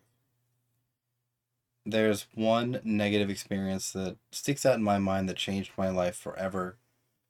I don't know if you guys had to do them, but we had scale juries, where every semester, each semester, each year, you had to learn a different type of scale and be proficient in all 12 scales, essentially. So the first semester, freshman year, I was working on some scales, just met some new friends, was kind of like, am I in the right place for this? I've always been sort of that annoying person who didn't have to practice but was always good enough to get by. Sure. So what was practice through high school, never practiced, but it ended up being the principal chair. My freshman year, go to scale juries. We had easy scales and hard scales. So easy scales were the scales that went up to 3 to 4 sharps and flats. Everything beyond that was a hard scale. I remember I was so nervous going into my first scale jury. My first scale was an F major scale. Easy for horn players. That's the one you always play. It's always one of the first ones you learn. And then my second scale was a D major scale, which for those of you who don't know has 2 sharps. And I couldn't play it. I worked so hard on the hard scales, I forgot to work on the easy scales, and I failed my first scale jury on an easy scale. So that messed with me quite a bit. A friend of mine at the time, what also kind of compounded it was, I had a good friend of mine at the time who, there was a little bit of romantic interest there, and another friend of mine was a hardcore cockblock. And she was like, oh yeah, I'm so sorry, let's go get some ice cream and hang out. And he was like, I'm going to come. And it was like, didn't help. But the rest of the time was pretty positive. So I had, like my 4-year curse, by the time my senior year came around for my undergraduate degree, I really took playing seriously. I had a fantastic senior recital where my teacher encouraged me to pursue graduate degree in performance, which I did, on top of being a member of the orchestra and the top band ensemble. I really, really worked myself from the bottom to the top, and is finding my way through how to practice, what to practice, how often to practice. There were definitely some trials and tribulations, but ever since that failing of the scale exam, it just kind of lit a fire under me that's like, I'm never going to be there again. I'm never going to get caught unprepared again. And overall, my undergrad experience was fantastic. Coming into graduate school, I can also say the same. I came in at the bottom of the totem pole. I was in a position that I didn't like, didn't feel appreciated. I was a performance master's degree. I was pursuing my master's in performance, and the person next to me was a theory major who was the principal horn of the band I was in, and I was the assistant. And often he would ask me for advice, and he would ask me to play solos, and he would ask me to do all this, and he would get all the credit, and I was like, no, this isn't going to happen. Put my foot to the, or what is it? Put nose to the grindstone. Nose to the grindstone. Yeah. I was going to say blade, because that's, you're actually sharpening that. Anyway, put my nose to the grindstone, started working. That's when I was working with the famous Dale Clevenger before he passed, January. This past January. Wow. Wow. Okay. Anyway. Yeah, it's still a shock. Yeah, so I studied 2 years with him. Amazing horn professor, amazing horn player, amazing just person in general. To Dale. I still can't call him that because I haven't won a job. To Mr. Clevenger. To Professor Clevenger. Yes. So his rule was when you win a job, you can call him Dale. Indeed. Yep. We all just did a little bit of a shot, so. He's a wonderful guy, so yeah. As he chokes. I was going to do the whole thing and then I stopped, and that was a mistake. Yeah. So yeah, I studied with him. Gave me a lot of encouragement. One of the big moments in my mind. There are a couple moments in my mind, especially for him, but one of the big ones. There are three major moments. I can go on and on. Yeah. I can talk about that man for a century. Yeah. The first one was we were working on some Mozart, which it's notoriously difficult to play Mozart well.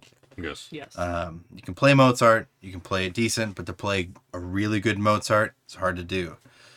And I remember we were working on some Mozart. We'd been working on it for a couple weeks, and he was trying to convey his sense of musicality through it, and how I can replicate it. And I remember he called, I think it was Jeff.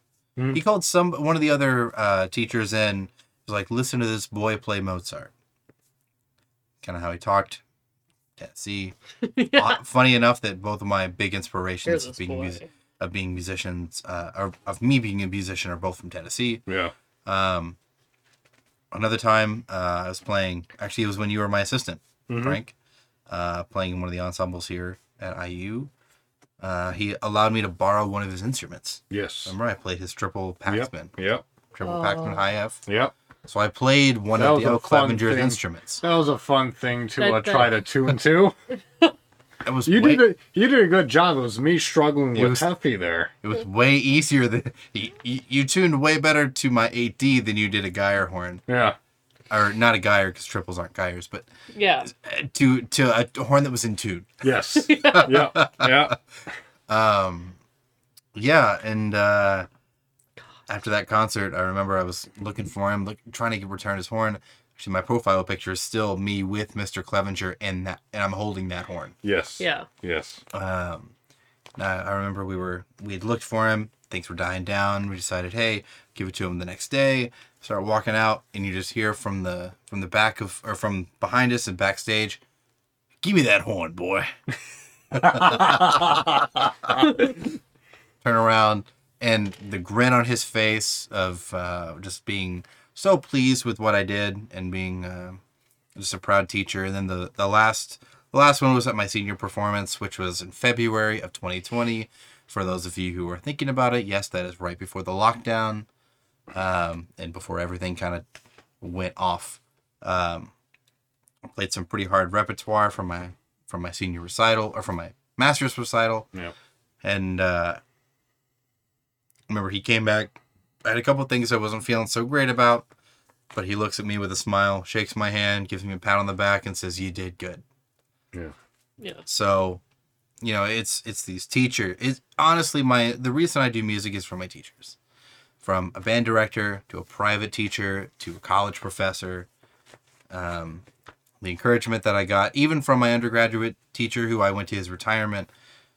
Even just after that senior recital, he said, "I really think you should pursue a degree in performance after this."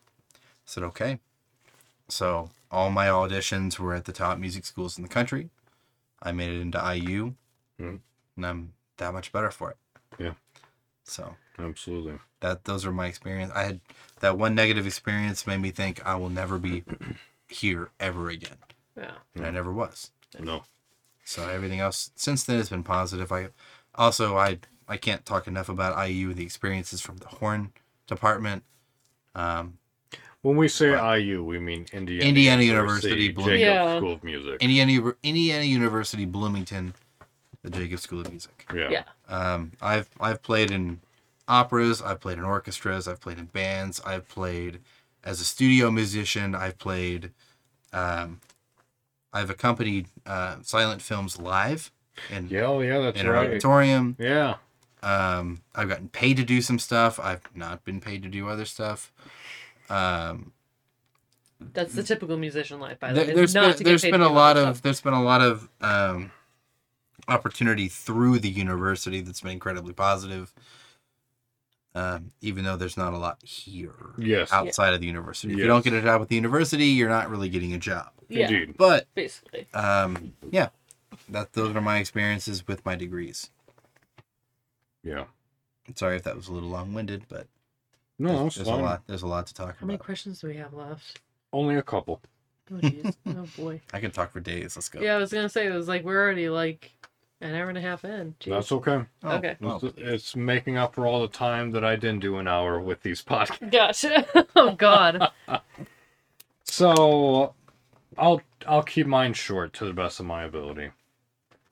Obviously, the bads that I've had with my higher educational degree is primarily just credits, not transferring, and how it took me 8 years to get one fucking degree. Yeah, it sounds like a lot of your roles has been administrative. Yeah. Right. Rather than music related. Yeah. The one music related gripe that I could extend was my horn professor at Illinois State University in Normal, Illinois. Was I want to call him out because he's such a bastard, but he's retired now, so what difference does it make? Yeah, do whatever you want. Yeah, whatever. If he's retired, what difference does it make to not call him out? You know, whatever. Say whatever you want. Previous horn professor, Dr. Joe Neisler, was... What a name. Well, he actually studied under...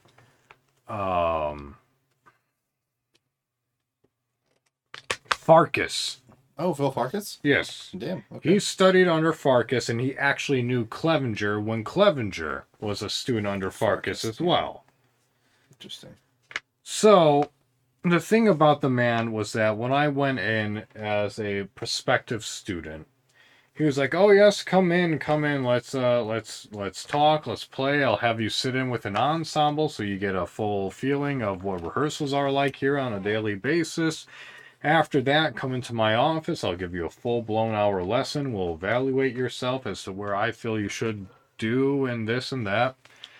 And he was playing his horn. He was referencing articles about Clevenger and Jacobs and Farkas and just Phil Myers, anyone and everyone who was reputable and just essential within the horn universe.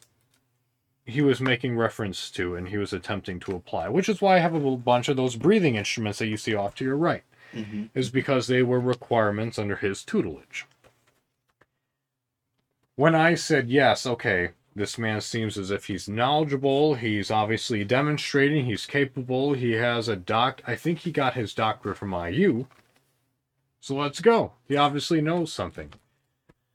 Once I got in there, it turns out that he's had a busted lip for over a decade. He was only fronting something to me so in order to get me in, and the man hadn't had a single original idea. He was just a parrot. Regurgitating. Of the greats. And his excuse to all that was, well, if it was good for them, it's good enough for me. The man also didn't believe that I had sleeping disorders and was believing that I was saying that I had sleeping disorders for the sake of being lazy. When I was 3 hours away from my neurologist to give me prescriptions for my restless leg syndrome. I could not see him because I could not afford to lose a weekend to drive up to my hometown and drive back to Normal in order to see my doctors to upgrade my prescription.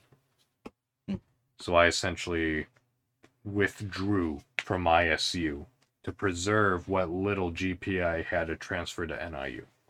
Dang. Once I transferred to NIU, though, I was top dog horn player the entire time that I was there. Principal horn of the top band and the orchestra. I'm here to concur for that. Yeah, that's actually what happened. Cool. Yeah. I beat graduate students and other talents. So that was the worst that happened. Much like you, and much like you, when I got to my undergraduate... He pointed at me first, and then Shelby just for... Yeah, just for physical reference, yes. Yeah. To both of you, windmill. Yeah. I feel that once I got into my next... when I got into NIU, when I got to a status of... I'm not bad at this. I actually have something with this. That feeling of recognition. Because when I got to NIU, when I was top dog from out of nowhere, which was a huge fucking surprise to me, too. That's when people started... It was also a huge relief, just as knowing I was there before he was there, and... Yeah. He saved the horn section, let's just say that much. Like, it was a huge relief not only to be recognized for my talent and for my playing ability, but also the professors were calling me outside of the university to be like, hey, I need a horn player, help me out with this other thing that I'm doing. Of course, absolutely, thank you. And I got paid for it! Like, holy shit, this works? And then, when I went to audition to IU, it was literally at a Gambit. Can we talk about the audition here? Yeah, we will. We will. I love this story. Oh my god. So when it came time, like my time and Shelby's time at NIU, because we knew each other then, more so than just knew each other. We were. I was thinking to her, I was expressing, like, what am I going to do? I want to go to graduate school, but at the time when I was filling out, like, graduate applications, I was so bogged down with my last semester, putting on 2 recitals, finishing up not graduate courses, but just final courses, this and that. I had no time. He was taking acting courses, too. Yeah, I had no time to, like, audition and apply to, like, graduate schools in Illinois. So she said, well, why don't you apply to a couple in Indiana? I'm like, okay, where? She's like, well, you could try Butler and you can try IU. And a part of me scoffed at IU. I'm like, I'm not good enough at IU. Plus, the place is toxic there. People intentionally disrupt and destroy other people's instruments in order to get a lead upon their competition. That was just a rumor. Apparently that was like a decade or 2 ago. Yeah, I also had a similar mentality with IU in that even in a summer program, there were 3 of us from the same university and one person from IU. She happened to be the principal of the section. So that didn't help the case, but getting to know her through that trip was very much like, oh no, okay, this is actually what IU's like. Yeah. Which is why I applied. Yeah. Gotcha. But her boyfriend, on the other hand, was like dick, and he's also like he's a trombone player at IU. Oh god, not anymore. I don't think he was. Yeah. But I went. I auditioned at Butler, and I was accepted as a graduate student right off the bat. I'd get right there, then and there. Mm-hmm. Yeah. And then I said, I can't accept this just yet. I still have an audition at IU. And like Brandon, yeah, mind you, I was there at his IU audition. So yes, you were. So the 3 of us here actually we were all there. We were met all at there the same time. So it was the last weekend of the audition cycle at IU. The last day. The last 2 auditions of the last day. Yeah. I was the very last audition, and Frank went right before me. And if I could set the scene real quick. Yep. Please do, and I will set it from my perspective later. Yeah. Shelby and I, at the time, were dating. And I don't remember what you were dressed as. I believe it was semi-professional. Yeah. At the very least. Yeah. I was dressed in a 3-piece suit. My hair slicked back. You took your jacket off, though, I think. Yeah, it was a vest. It was a vest. But there was a pocket watch. Yep, yes. I remember the chain. And if you don't know me, like, just looking at me, there's a resting bitch face. I have that of the male equivalent. I was not afraid of your face, but when you went in, because Frank went in right before I did. And I'm sitting there trying to talk up the... Lane. It was Lane, yeah. But he was the AI for the horn studio. He taught a lot of undergraduate non-majors. I was trying to talk him up. He was proctoring all the auditions, and I was chatting like, "Hey, what to expect?" Blah blah blah, and I look across from me, and there's just Shelby. Now Frank talks about having the male equivalent of RBF. Shelby is the embodiment of RBF. Yes, I win. Okay. Shelby looked like she was about to strangle me through the wall behind me. Like she was going to phase through the wall behind me at the one brick she was staring at, reach out from behind it, and slit my throat. And I was like, just talk to Lane. Just ignore it. Ignore this man who looks like he's already a professional. And good fucking luck. But anyway, I have a little more to talk about in a second, but you keep going. I will say this much, that I was mostly focused on listening to him. I was not set on, like, making you. You were staring at the wall behind me. Yeah. But I was not looking at me, but right next to me. Yeah, it was freaky. I was listening to him. That's what I was doing. I was listening to him because I knew he'd ask. And so that's why it's like, okay, it wasn't intended to be anywhere demeaning or insane towards your side, but that's... Yep. I find that funny. There was a demon sitting across from me.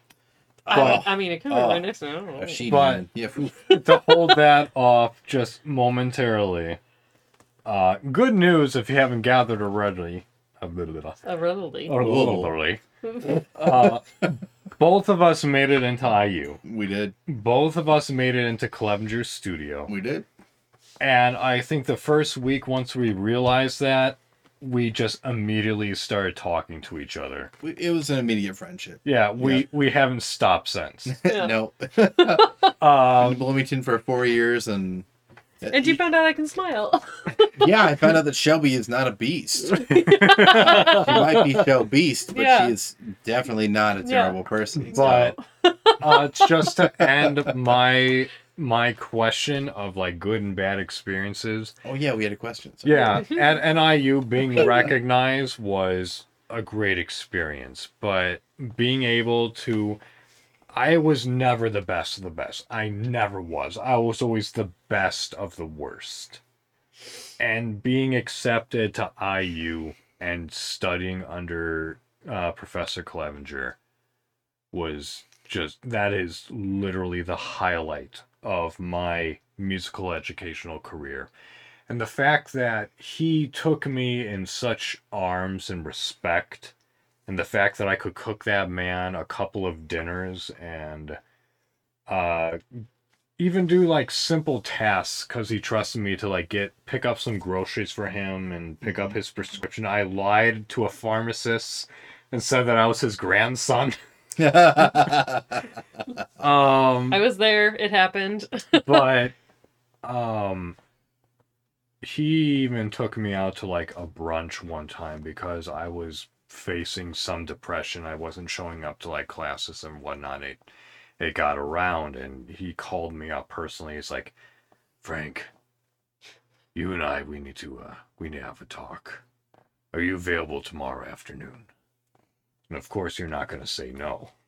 Not to other people. No. So, I mean, I cannot tell you how many Dr. D's with extra everything in a extra everything. Yep. Yeah. That I picked up for him. Yeah. After he would like call me or text me before my lessons. He would ask me after my lessons to bring it back for him, and he'd pay me and say, "Get yourself something." Yeah, and it was always more than what was in. And I never did. Yeah. You know, just he's. He was a wonderful man. Like, it's one thing to study under him, but then to just have the ability to be like, yes, he was my mentor, but he was my friend. Mm-hmm. And I think that says so much more and gives so much more of his character. Oh, yeah. And who he was. Give more meaning to your own educational degree, music degree, because, I mean, he was able to meet you on a human level than a God versus plebeian level, you know? Well, honestly, I remember my first lesson with Dale Clevenger. Now, with my curse of the 4 years, whatever I've been calling it, I've only ever taken music seriously my last year of high school and undergrad. So part of that is I didn't know who anybody was. who was of any status. Sure. So I remember telling my stepdad, yeah, I'm going to go to... Because I remember I saw Jeff Nelson. He came to University of Kentucky during the 10-year accreditation, and he was a part of that, and he performed, and I was like, oh my God, Jeff Nelson is a beast. I've never seen anybody play like he does and perform magic like he does. The dude is a fucking beast. What's on the ceiling? And yeah, his house has got a lot of little like card marks in the ceiling from like suck cards.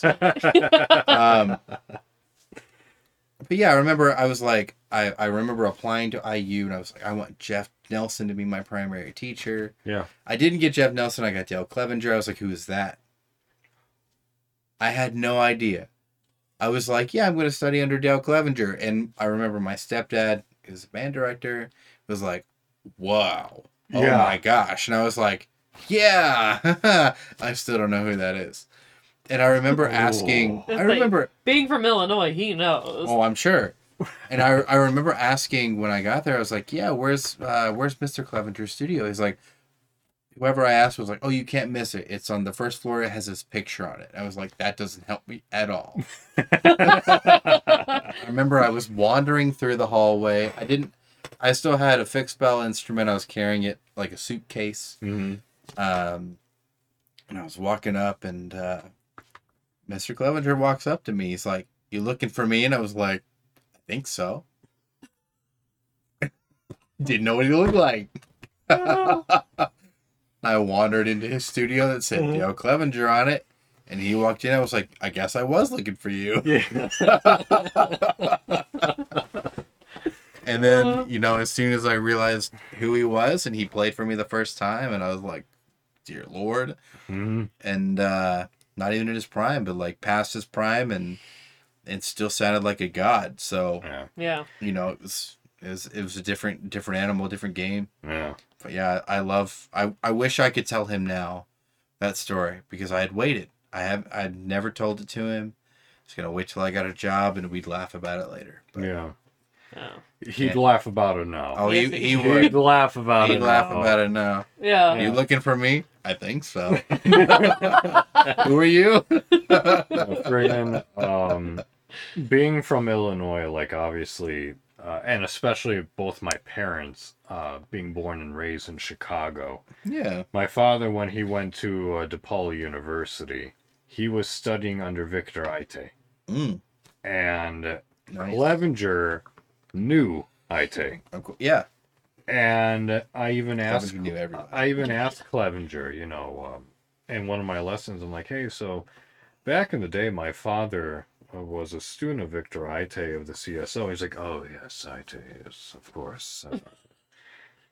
Got drunk with him multiple times. Yeah, probably. Like, did you know him personally or just knew him? He was like, oh, well, I knew Aite. I knew his wife, and I knew how they both escaped from the concentration camp in 1943 when Hitler invaded Poland. I'm like, shit, this is getting serious fast. Clevenger, calm down. Yeah. So I've been playing some Mozart, and can we focus on that now? Well, yeah, friggin' Brandish. I did not know this until Clevenger said this, but Brandish on both his wife and Aite were Wow. Yeah, the numbers on their wrists. Jeez, your dad never said anything? I don't think he knew. I mean, But Clevenger it being did. right. But Clevenger did. Anyway, this is turning into a podcast about Clevenger. So. Yeah. Bottom line, we adore the man. Yeah. We wish he was still with us. He was an incredible teacher from our time with him, and we were supposed to. So here's my. I will still only ever call him Dale when I win my first job. So Yep. Here's the other thing when I win a big job. Yeah. Yeah. Here's the thing. Just lastly and briefly with Clevenger, he recognized my ability. Not as a musician. He knew I could be, but he also recognized simultaneously how I could be, in his words, a heavy, which was like a bad guy on film. Yeah. Okay. Well, can we just pause for a second? Yeah. And anytime that Frank came up in conversation with Mr. Clevenger, his voice would drop 3 octaves and go rah, rah, rah, rah, rah, and try to imitate Frank's low voice. Now, Mr. Clevenger had that like old man low voice. Yes. But not Frank's low voice. Frank has a radio voice that is low. Yeah. And it makes sense. It works. And Frank would introduce himself. I remember sitting in one of our studio recitals, and Frank walked up and was like, "Hello, my name is Frank Pador. I'm gonna play this." And I was sitting maybe a row or 2 behind Mr. Clevenger and his wife, and he turns to her and goes, exactly. And it was hilarious. It's the same thing. It was the fucking recital. I went to it. I was wearing like a nice spring little dress and like 3 or 4 rows, but in the center section. I was off in the side section. I think you guys were behind me. And Frank goes up there and he starts to talk. And all of a sudden I see Clevenger lean over to his wife. I'm like, what the fuck? Clevenger loved Frank's voice. Yeah. Yes. Wholeheartedly. He did and it. Like Giovanna's like giggling, like, He did it in total love. And it was... He adored it. He really thought it was unique and special. That's why he did it, I'm sure. But, nothing will ever top... I'm not going to say the student's name. But do you remember the person who would blink every time they played a note? Oh, yes. That, and every time you would breathe, you go... Yes. And he would sit there and go...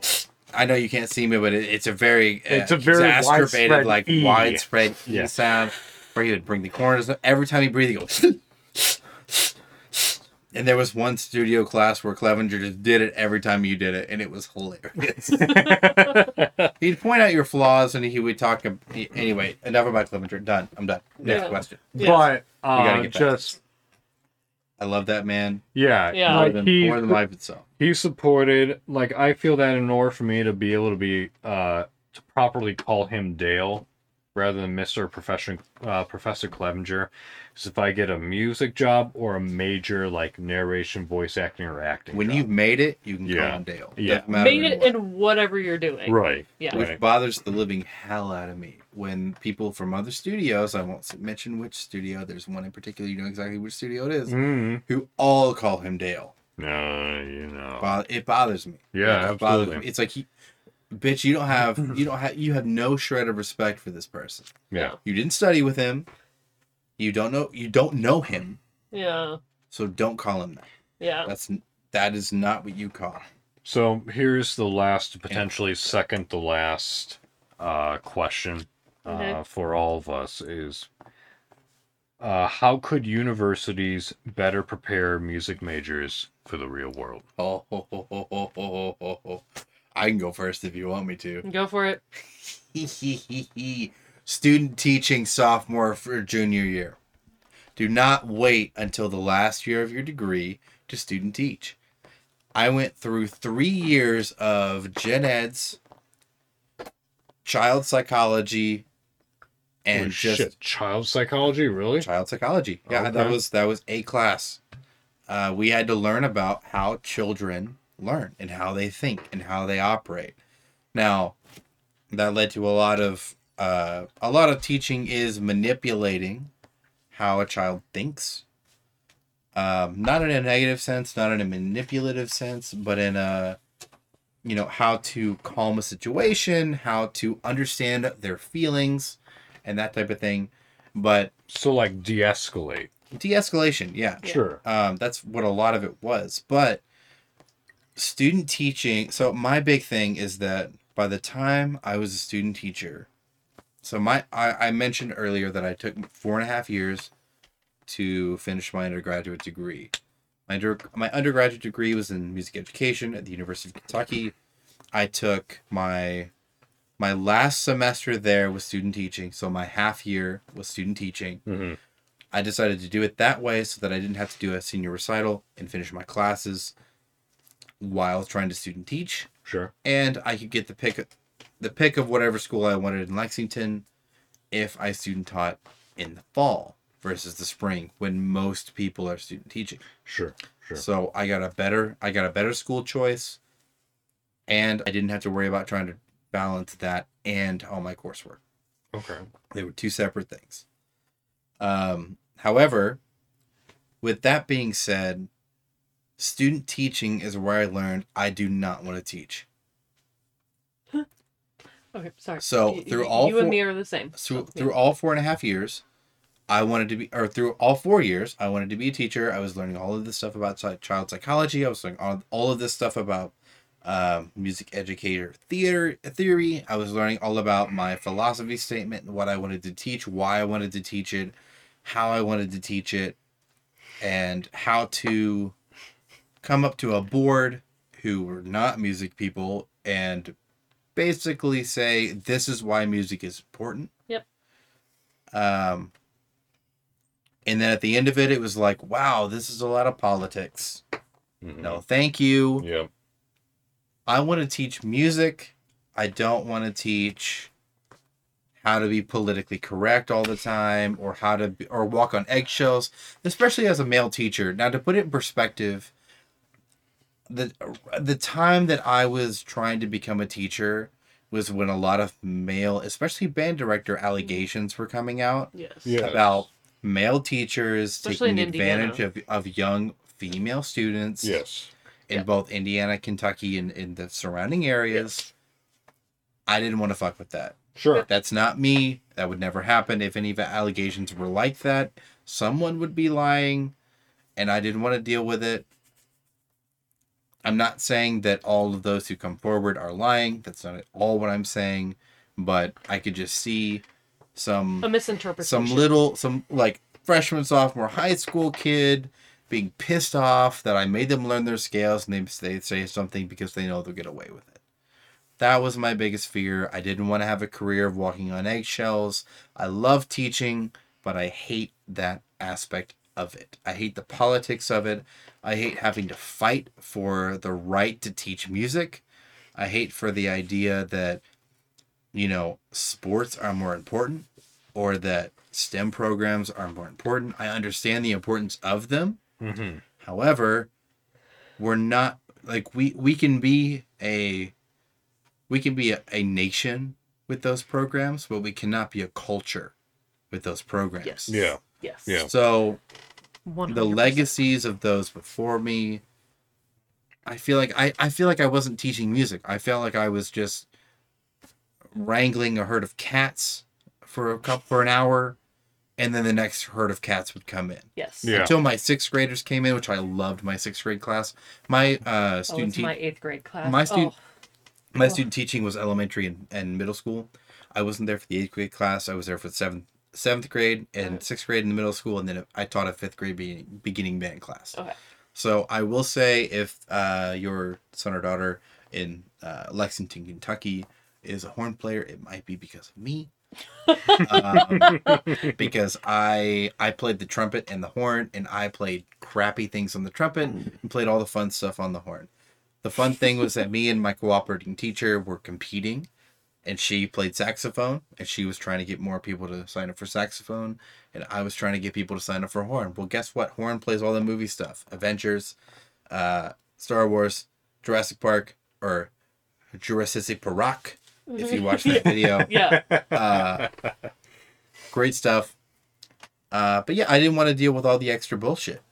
So my transition into performance was, I don't want to deal with the bullshit. I want to teach a private studio where I can do my thing.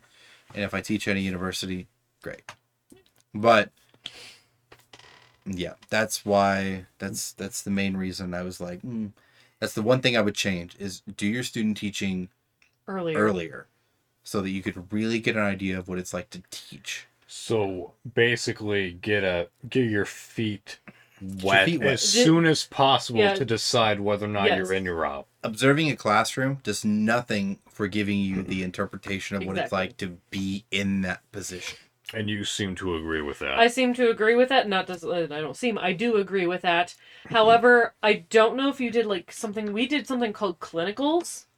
No, we didn't do clinicals. We did clinicals. Clinicals is a nursing thing for me. Yeah. So for us, we did something sophomore year. All sophomore year is fucking elementary school. That's it.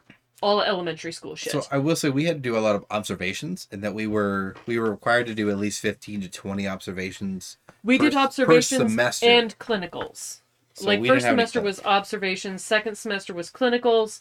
Clinicals we went out to an elementary school and we actually taught.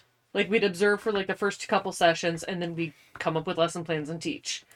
Gotcha. I felt like that was a super big invasion on the teacher themselves, in my opinion, because we were there like 2 to 3 days a week. Yeah. To me. It's destructive. Yeah.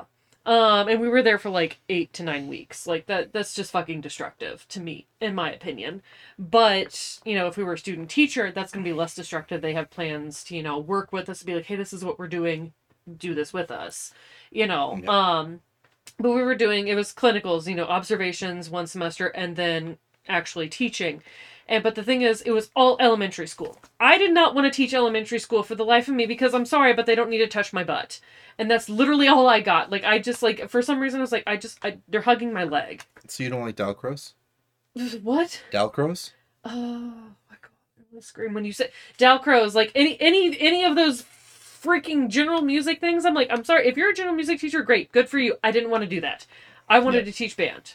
Or choir. I'm not going to lie. My general music class that I took with Dr. Martina Vassal, you were amazing. I love Dr. Vassal. She is one of the greatest teachers I had in my undergrad degree, and she taught all of there are 3 major styles of elementary education. Yeah. There's Dalcroze, which I remember very vividly. I don't remember the other 2. Yeah, it's been a while. Don't remember like, them. Yeah, there's 2 others. But one's like a certain ethnicity that I cannot remember. But it's not an ethnicity. It wasn't Dalcroze. There's 3 of them, and one of them is the method too. That's not what I'm talking about. Yeah. There's one that's based in, like games. There's one that's based in movement, and there's one that's based in something else. Yeah. There are 3. It's 3 schools of thought that are teaching music to young minds, essentially. It's minds that have not been biased by other things yet. Yeah. So most elementary teachers will do either a combination of multiples or will stick to one. Yeah. I remember Dalcroze specifically because I remember going to some seminars and doing some things in that respect with Dalcroze. However, lost my train of thought. So sorry. Yeah, you're fine. But I'm basically agreeing with you. Yeah. That yes, student teach earlier. I mean, although we had our clinicals, but I felt like because mine was an elementary, and then all of a sudden we had our entrance to music education program. Like I had to pass elementary, and all these other this extensive shit. Meanwhile, band is band. Choir's choir. But then I had to pass all these other different types of general music. I had to know all the types and specific things on how to teach it. I got like a full fucking on elementary thing, but that's not what I wanted to do. And I knew that beforehand. I mean, I got that there was other kids that didn't know that that's what they wanted to do. And I was like, but I know what I want to do. I don't need to know this shit to teach band. I will say... I mean, it helped in a regard, but I was like, if I just had like a half a semester to kind of learn this shit, I think I still would have gotten the same out of it that I did that entire fucking year. But I do agree with you that still having, like, going into student teaching, not just clinicals, but doing everything, not just elementary. That was the problem that I had, because I wasn't even accepted into the music ed program until after that year. And I sucked. Oh, yeah, no, I mean... That entire year. And I was like, that's not fair. Because I want to teach band. That was the whole thing with our education degree, is that not only did you have to be accepted into the music education department, you had to be accepted through application through the education department. Yes. So there were multiple applications to get into what you wanted to do. Exactly. And you could be rejected halfway through your degree. Yeah. And one of my friends had that happen like twice. Yeah, luckily I didn't know too many people that didn't. It was pretty much like if you had gone through and done what you were supposed to do, it was a pretty much guaranteed thing. However, Did you? I will ask you a question. Did you take any child psychology courses? I took a psychology course. It wasn't specifically child psychology, but I took two semesters, essentially a full year of psychology. Because I took like Psych 101. Yeah. Or Psych 100 when I was a freshman. That was like general psychology. Yeah. But, I feel like with what you're saying with all of the education and all the elementary education stuff that you're talking about, I feel like that is, although annoying, as you've expressed clearly, I feel like it is also very necessary in teaching higher level education. But I think I would have gotten more out of having a child psychology course than having a full year. Can I disclaim one thing about my child psychology course? You know who taught my child psychology course? I didn't know. Someone who studied psychology in criminals. The psychologist that taught my child psychology course would also go to prisons and study the inmates. Like juvenile? No. Just inmates in general. Prison, adult inmates. Okay. That's called juvie.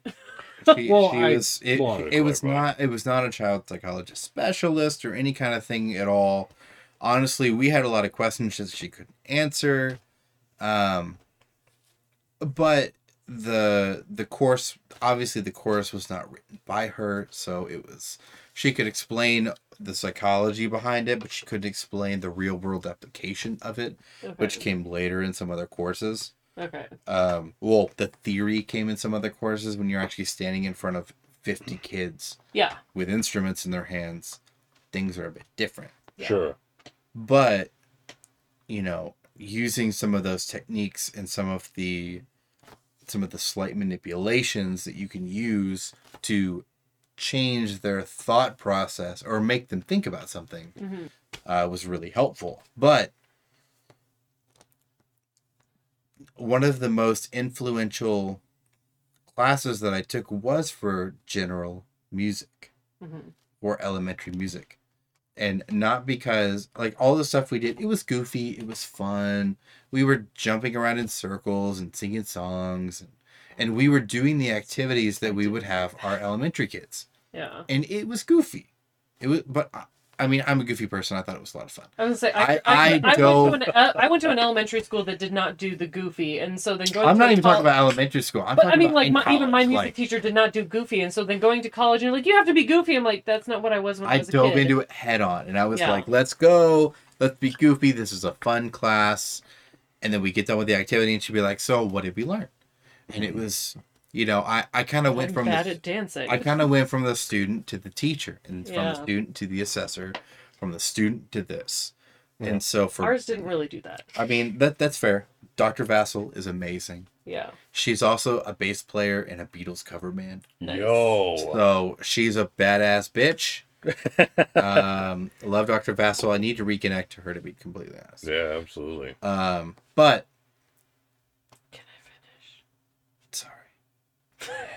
anyway, Dr. Vassal's great. Yep. I was just gonna say that it's important that, for me, it's important to learn the basics and how to explain the basics.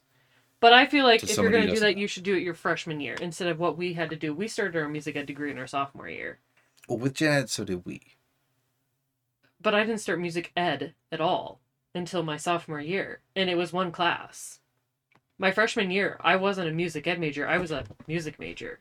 Same. I didn't do anything. But that's why I felt like if you're going to go in your freshman year, maybe start. But the thing is, when I was at Butler, you're a music ed major from the beginning. No. You started that shit right. You started your elementary shit right then and there, and you went into your middle school and your high school clinical after that, and then they would take your test after your sophomore year to be like, let's see how you do. And then you would start doing like clinicals and shit like that in like elementary, middle school, high school is like your junior year, and then your senior year you could do your last semester. You can do student teaching, and then your last semester, flip flop, whatever you wanted to do. I felt like that was better structured, but at the same time, I still agree with you. You need to get into schools earlier, and I think you need to get into all the schools, not just elementary school. Get us on the podium. most of us know the basic conducting, 4/4 time, we know basic conducting. We can get up there and we're not going to be that great. I mean, we're student teachers. We still weren't that great. But I just think getting us... I do have an argument about conducting. But we had 2 different conducting teachers, but it was still fun. But I still think just getting us out there, getting us experience and whatnot. Like my most favorite experience was actually going and volunteering at a school to do like the petting zoo day for band. Mm-hmm. And that was like my most favorite thing. And I'm sorry, but whatever school district that I did that, and I cannot remember, but you're going to have a lot of trombone players. Like, they probably had a lot of trombone players because of me. We had a lot of horn players because of me. Yeah. But I was like, we were doing rotations and stuff like that. And the one thing that pissed me off is that my music ed director at the time was basically just like, you need to stop encouraging these students to play this instrument. She straight up said that to my face. And I got up and I just stood in the corner. Because I was like, what? What? Excuse me. These students came over and stood in line with me and wanted to learn this instrument. And you're telling me that I shouldn't be encouraging this instrument? You are not the band director here. And I kind of got pissed off because she was like this elementary school, know-it-all teacher. And I mean, she's apparently popular in the state of Illinois, but you ask about her name or any other state in the United States, nobody knows who the hell she is. Yeah. But it pissed me off. You're you strive yourself as a choir teacher and an elementary music teacher. You literally openly said that you are not good at teaching band. You have no right to tell me what you think you know about this profession, about being a band teacher. And so I think having more specialized music ed teachers that are specialized in a specific area, whether it be elementary general music or middle school, high school choir, middle school, high school band, that would go such a long way. Because her saying that to me while I'm in frickin' middle school tech and we're learning about band and she knows fucking nothing about it, it pissed me off. And mind you, that was also the time that I had technically 3 family members die in 2 weeks. I had my great uncle pass away from esophageal cancer, and I lost 2 cats. Mind you, one of my cats, it was essentially my, I don't know, whatever Mally is to me. She's like emotional support. Emotional support cat. Like, I had her, she died. So I was pissed off because it's like, 1, I've had a lot of shit happen in my personal life, but 1, and like 2, you cannot sit here and tell me that you know more about this when you don't even play band instruments. And she said openly, I don't play band instruments because I'm not good at them. Well, then you cannot tell me what to do. Because I'd also been running. I'd done petting zoos before. Mm-hmm. And for her to be like, you cannot encourage these students to play trombone was like, what the So I think more specialized teachers, like you were saying, you had like a specialized general music teacher. That would have probably been awesome for us. Yeah, my specialized teacher earlier in schools. My undergrad degree had an elementary music teacher who had already had her doctorate. She was only a few years older than us. Okay. Like in my undergrad degree, when I was like 25, at the end of it, she might have been early 30s. Yeah. Maybe, maybe younger. Mm-hmm. I don't know. I mean, she would encourage, or she would invite us to a local bar to go watch her cover band. Like that's cool. She was dope, but she's still dope. But like, yeah, Dr. Vassel's great. That was not ours. Ours was I'm a family person. I'm also religious, so you cannot cuss in my classroom. And I was like, well, fuck you. Yeah, so we had, and part of her class was observing specifically general education or general music. But honestly, it helped me a lot. Like I will say, I never thought in my life I would ever want to be a middle school or elementary school teacher. I still don't want to, but I have the skills to. And that's, to me, valuable. Yeah. To be able to explain to somebody what a quarter note is who doesn't know anything about music. Yeah. And how to explain the most basic, fundamental details of music to someone who doesn't know what it is. And to work through that and to be able to explain that is incredibly valuable to me. Yeah. Well, to answer my own question, I don't even remember the question. How could universities better prepare music majors for the real world? Because I went first. I forgot. Yeah. Yep.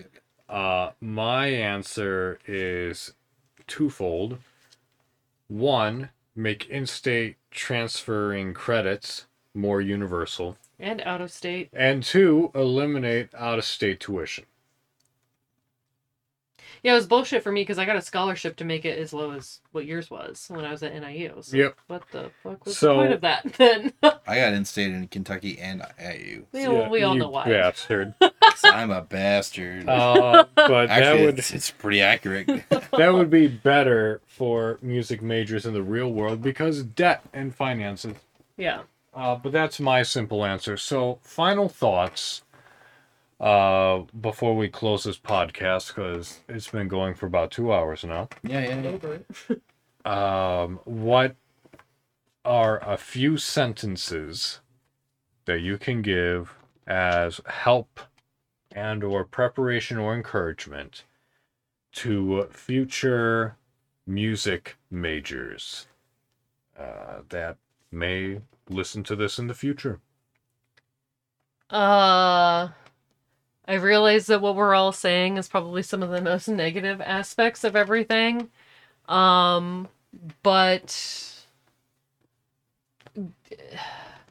whatever university, especially if you're going into undergrad, I mean, because especially if you're going to music ed, it's going to be probably undergrad that you're going to learn all this stuff. Talk to students, current students at the university to kind of get how they feel and what they believe. And I mean, don't just talk to one, talk to like a handful of students, because I think you're going to get a better idea of what's going on. I mean, if this is even possible, it's something that, if you talk to the music ed director of the school, be like, I want to go here for music ed. You talk to the music ed director, be like, can you, ask some students and just have them, blindly, you don't read it, but I want to know what they have to say. Because I think it would be better so that the students didn't know that the music director was going to read it. But I think just find out from the students what their experiences are, and just if you're planning on a lot of free time, don't. That doesn't really exist in the music ed world unless you're like me and who extremely scheduled herself out so hard that I basically was free from 8 p.m. on unless we had a concert. So, just unless you want to schedule yourself hardcore like I did, you're going to be busy. And just get really good at practicing and practicing efficiently, especially as a music major. Get good at practicing efficiently. And when I say practicing efficiently, that doesn't mean sitting in the practice room for 4 hours straight. Get good at practicing efficiently. Because that's actually a very invaluable ability to have, especially as a music major when you've got tech classes and all this other shit and gen ed classes that you have to deal with homework with. Just learn how to practice efficiently. It'll actually help you in the long run. Brandon? Yeah, I've got mine down to just a couple sentences here. Number one, find what you love and pursue that. If you love music, then great. Go for it. If you love music education, go for it. But number two is be open for that to change. Mm-hmm. For me personally, I love teaching. I will always love teaching, but I love performing. It took me a long time to realize that. It took until my senior year of my undergraduate degree to really realize, I like this teaching thing, but I really love performing. So find what you love and be ready to love whatever comes next. As long as you're pursuing something that you really enjoy, you're going to go on the right path. Even if it's not music performance, or, if you're switching from music ed to something else, or music performance to something else, just pursue what you like. That's actually don't be afraid to change. That's what my 2 cents is don't be afraid to change. And don't be afraid to the idea of change. Like, I've been playing horn for 20 years. I have 2 degrees in it, and one of them from Indiana University under the tutelage of Dale Clevenger. And I'm not even utilizing that degree. I'm pursuing a career in voice acting and narration, and I currently hold 2 licenses technically in insurance in the state of Indiana. But the thing is that everything that I learned as being a music performance major applies unanimously throughout all implications of life. Mm-hmm. And it's easy to neglect those lessons. So take whatever life lesson, whatever major you're learning, and apply it to different aspects of life, and you'll be amazed as to how unanimous life actually is. So, with that said, that is the end of the FSOF podcast. Don't forget that you can email the podcast at fsofpodcast@gmail.com. Please submit topics of interest, articles that you find interesting, or just say hello. I always appreciate that. I also would like to thank my guests, Queen Shelby's, an Avenger with 2 R's, Shelby and Brandon, for joining us on this probably overdue conversation. Yeah, and also email about how much you want me to come back, because I know how much you love me. I'm always here. So. My not as low, but also soothing voice and well-articulated points of conversation. Indeed. Not bragging, but no, I'm just kidding. I mean, all right, so here's y'all's chances. What is your primary points of interest, and where can people reach you at on social media? So I like to do mixology, so I like to share my bits about how to mix alcohol properly and also do it cheaply, because, hey, gas prices are rising, so you probably want to get a little bit cheaper alcohol. Don't blame you. I've been doing the same thing for years. Thank you, pandemic.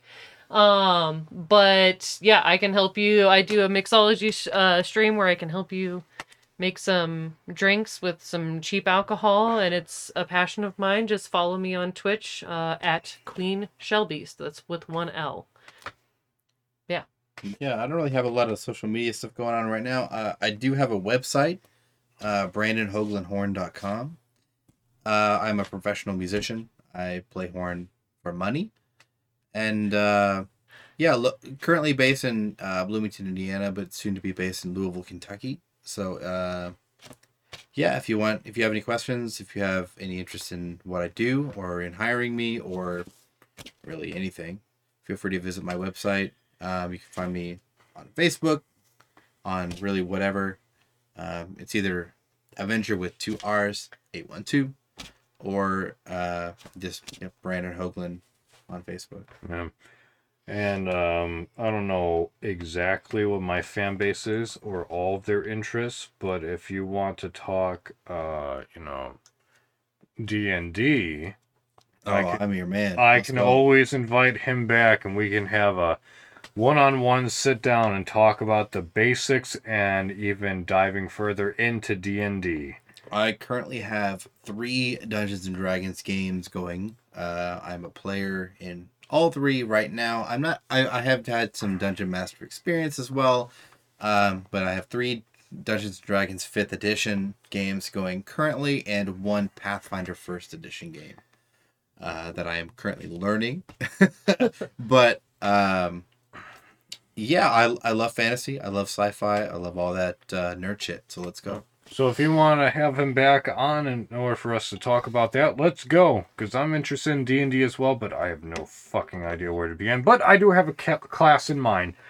But we'll dive into that later. Anyway, thank you to my guests for joining me for this long discussion and diving into potentially some wounds of our educational experiences, but may be a lesson to future individuals. So, Prost.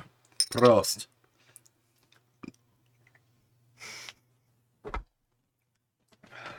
Sippy sip. So, with that said, thank you, everyone.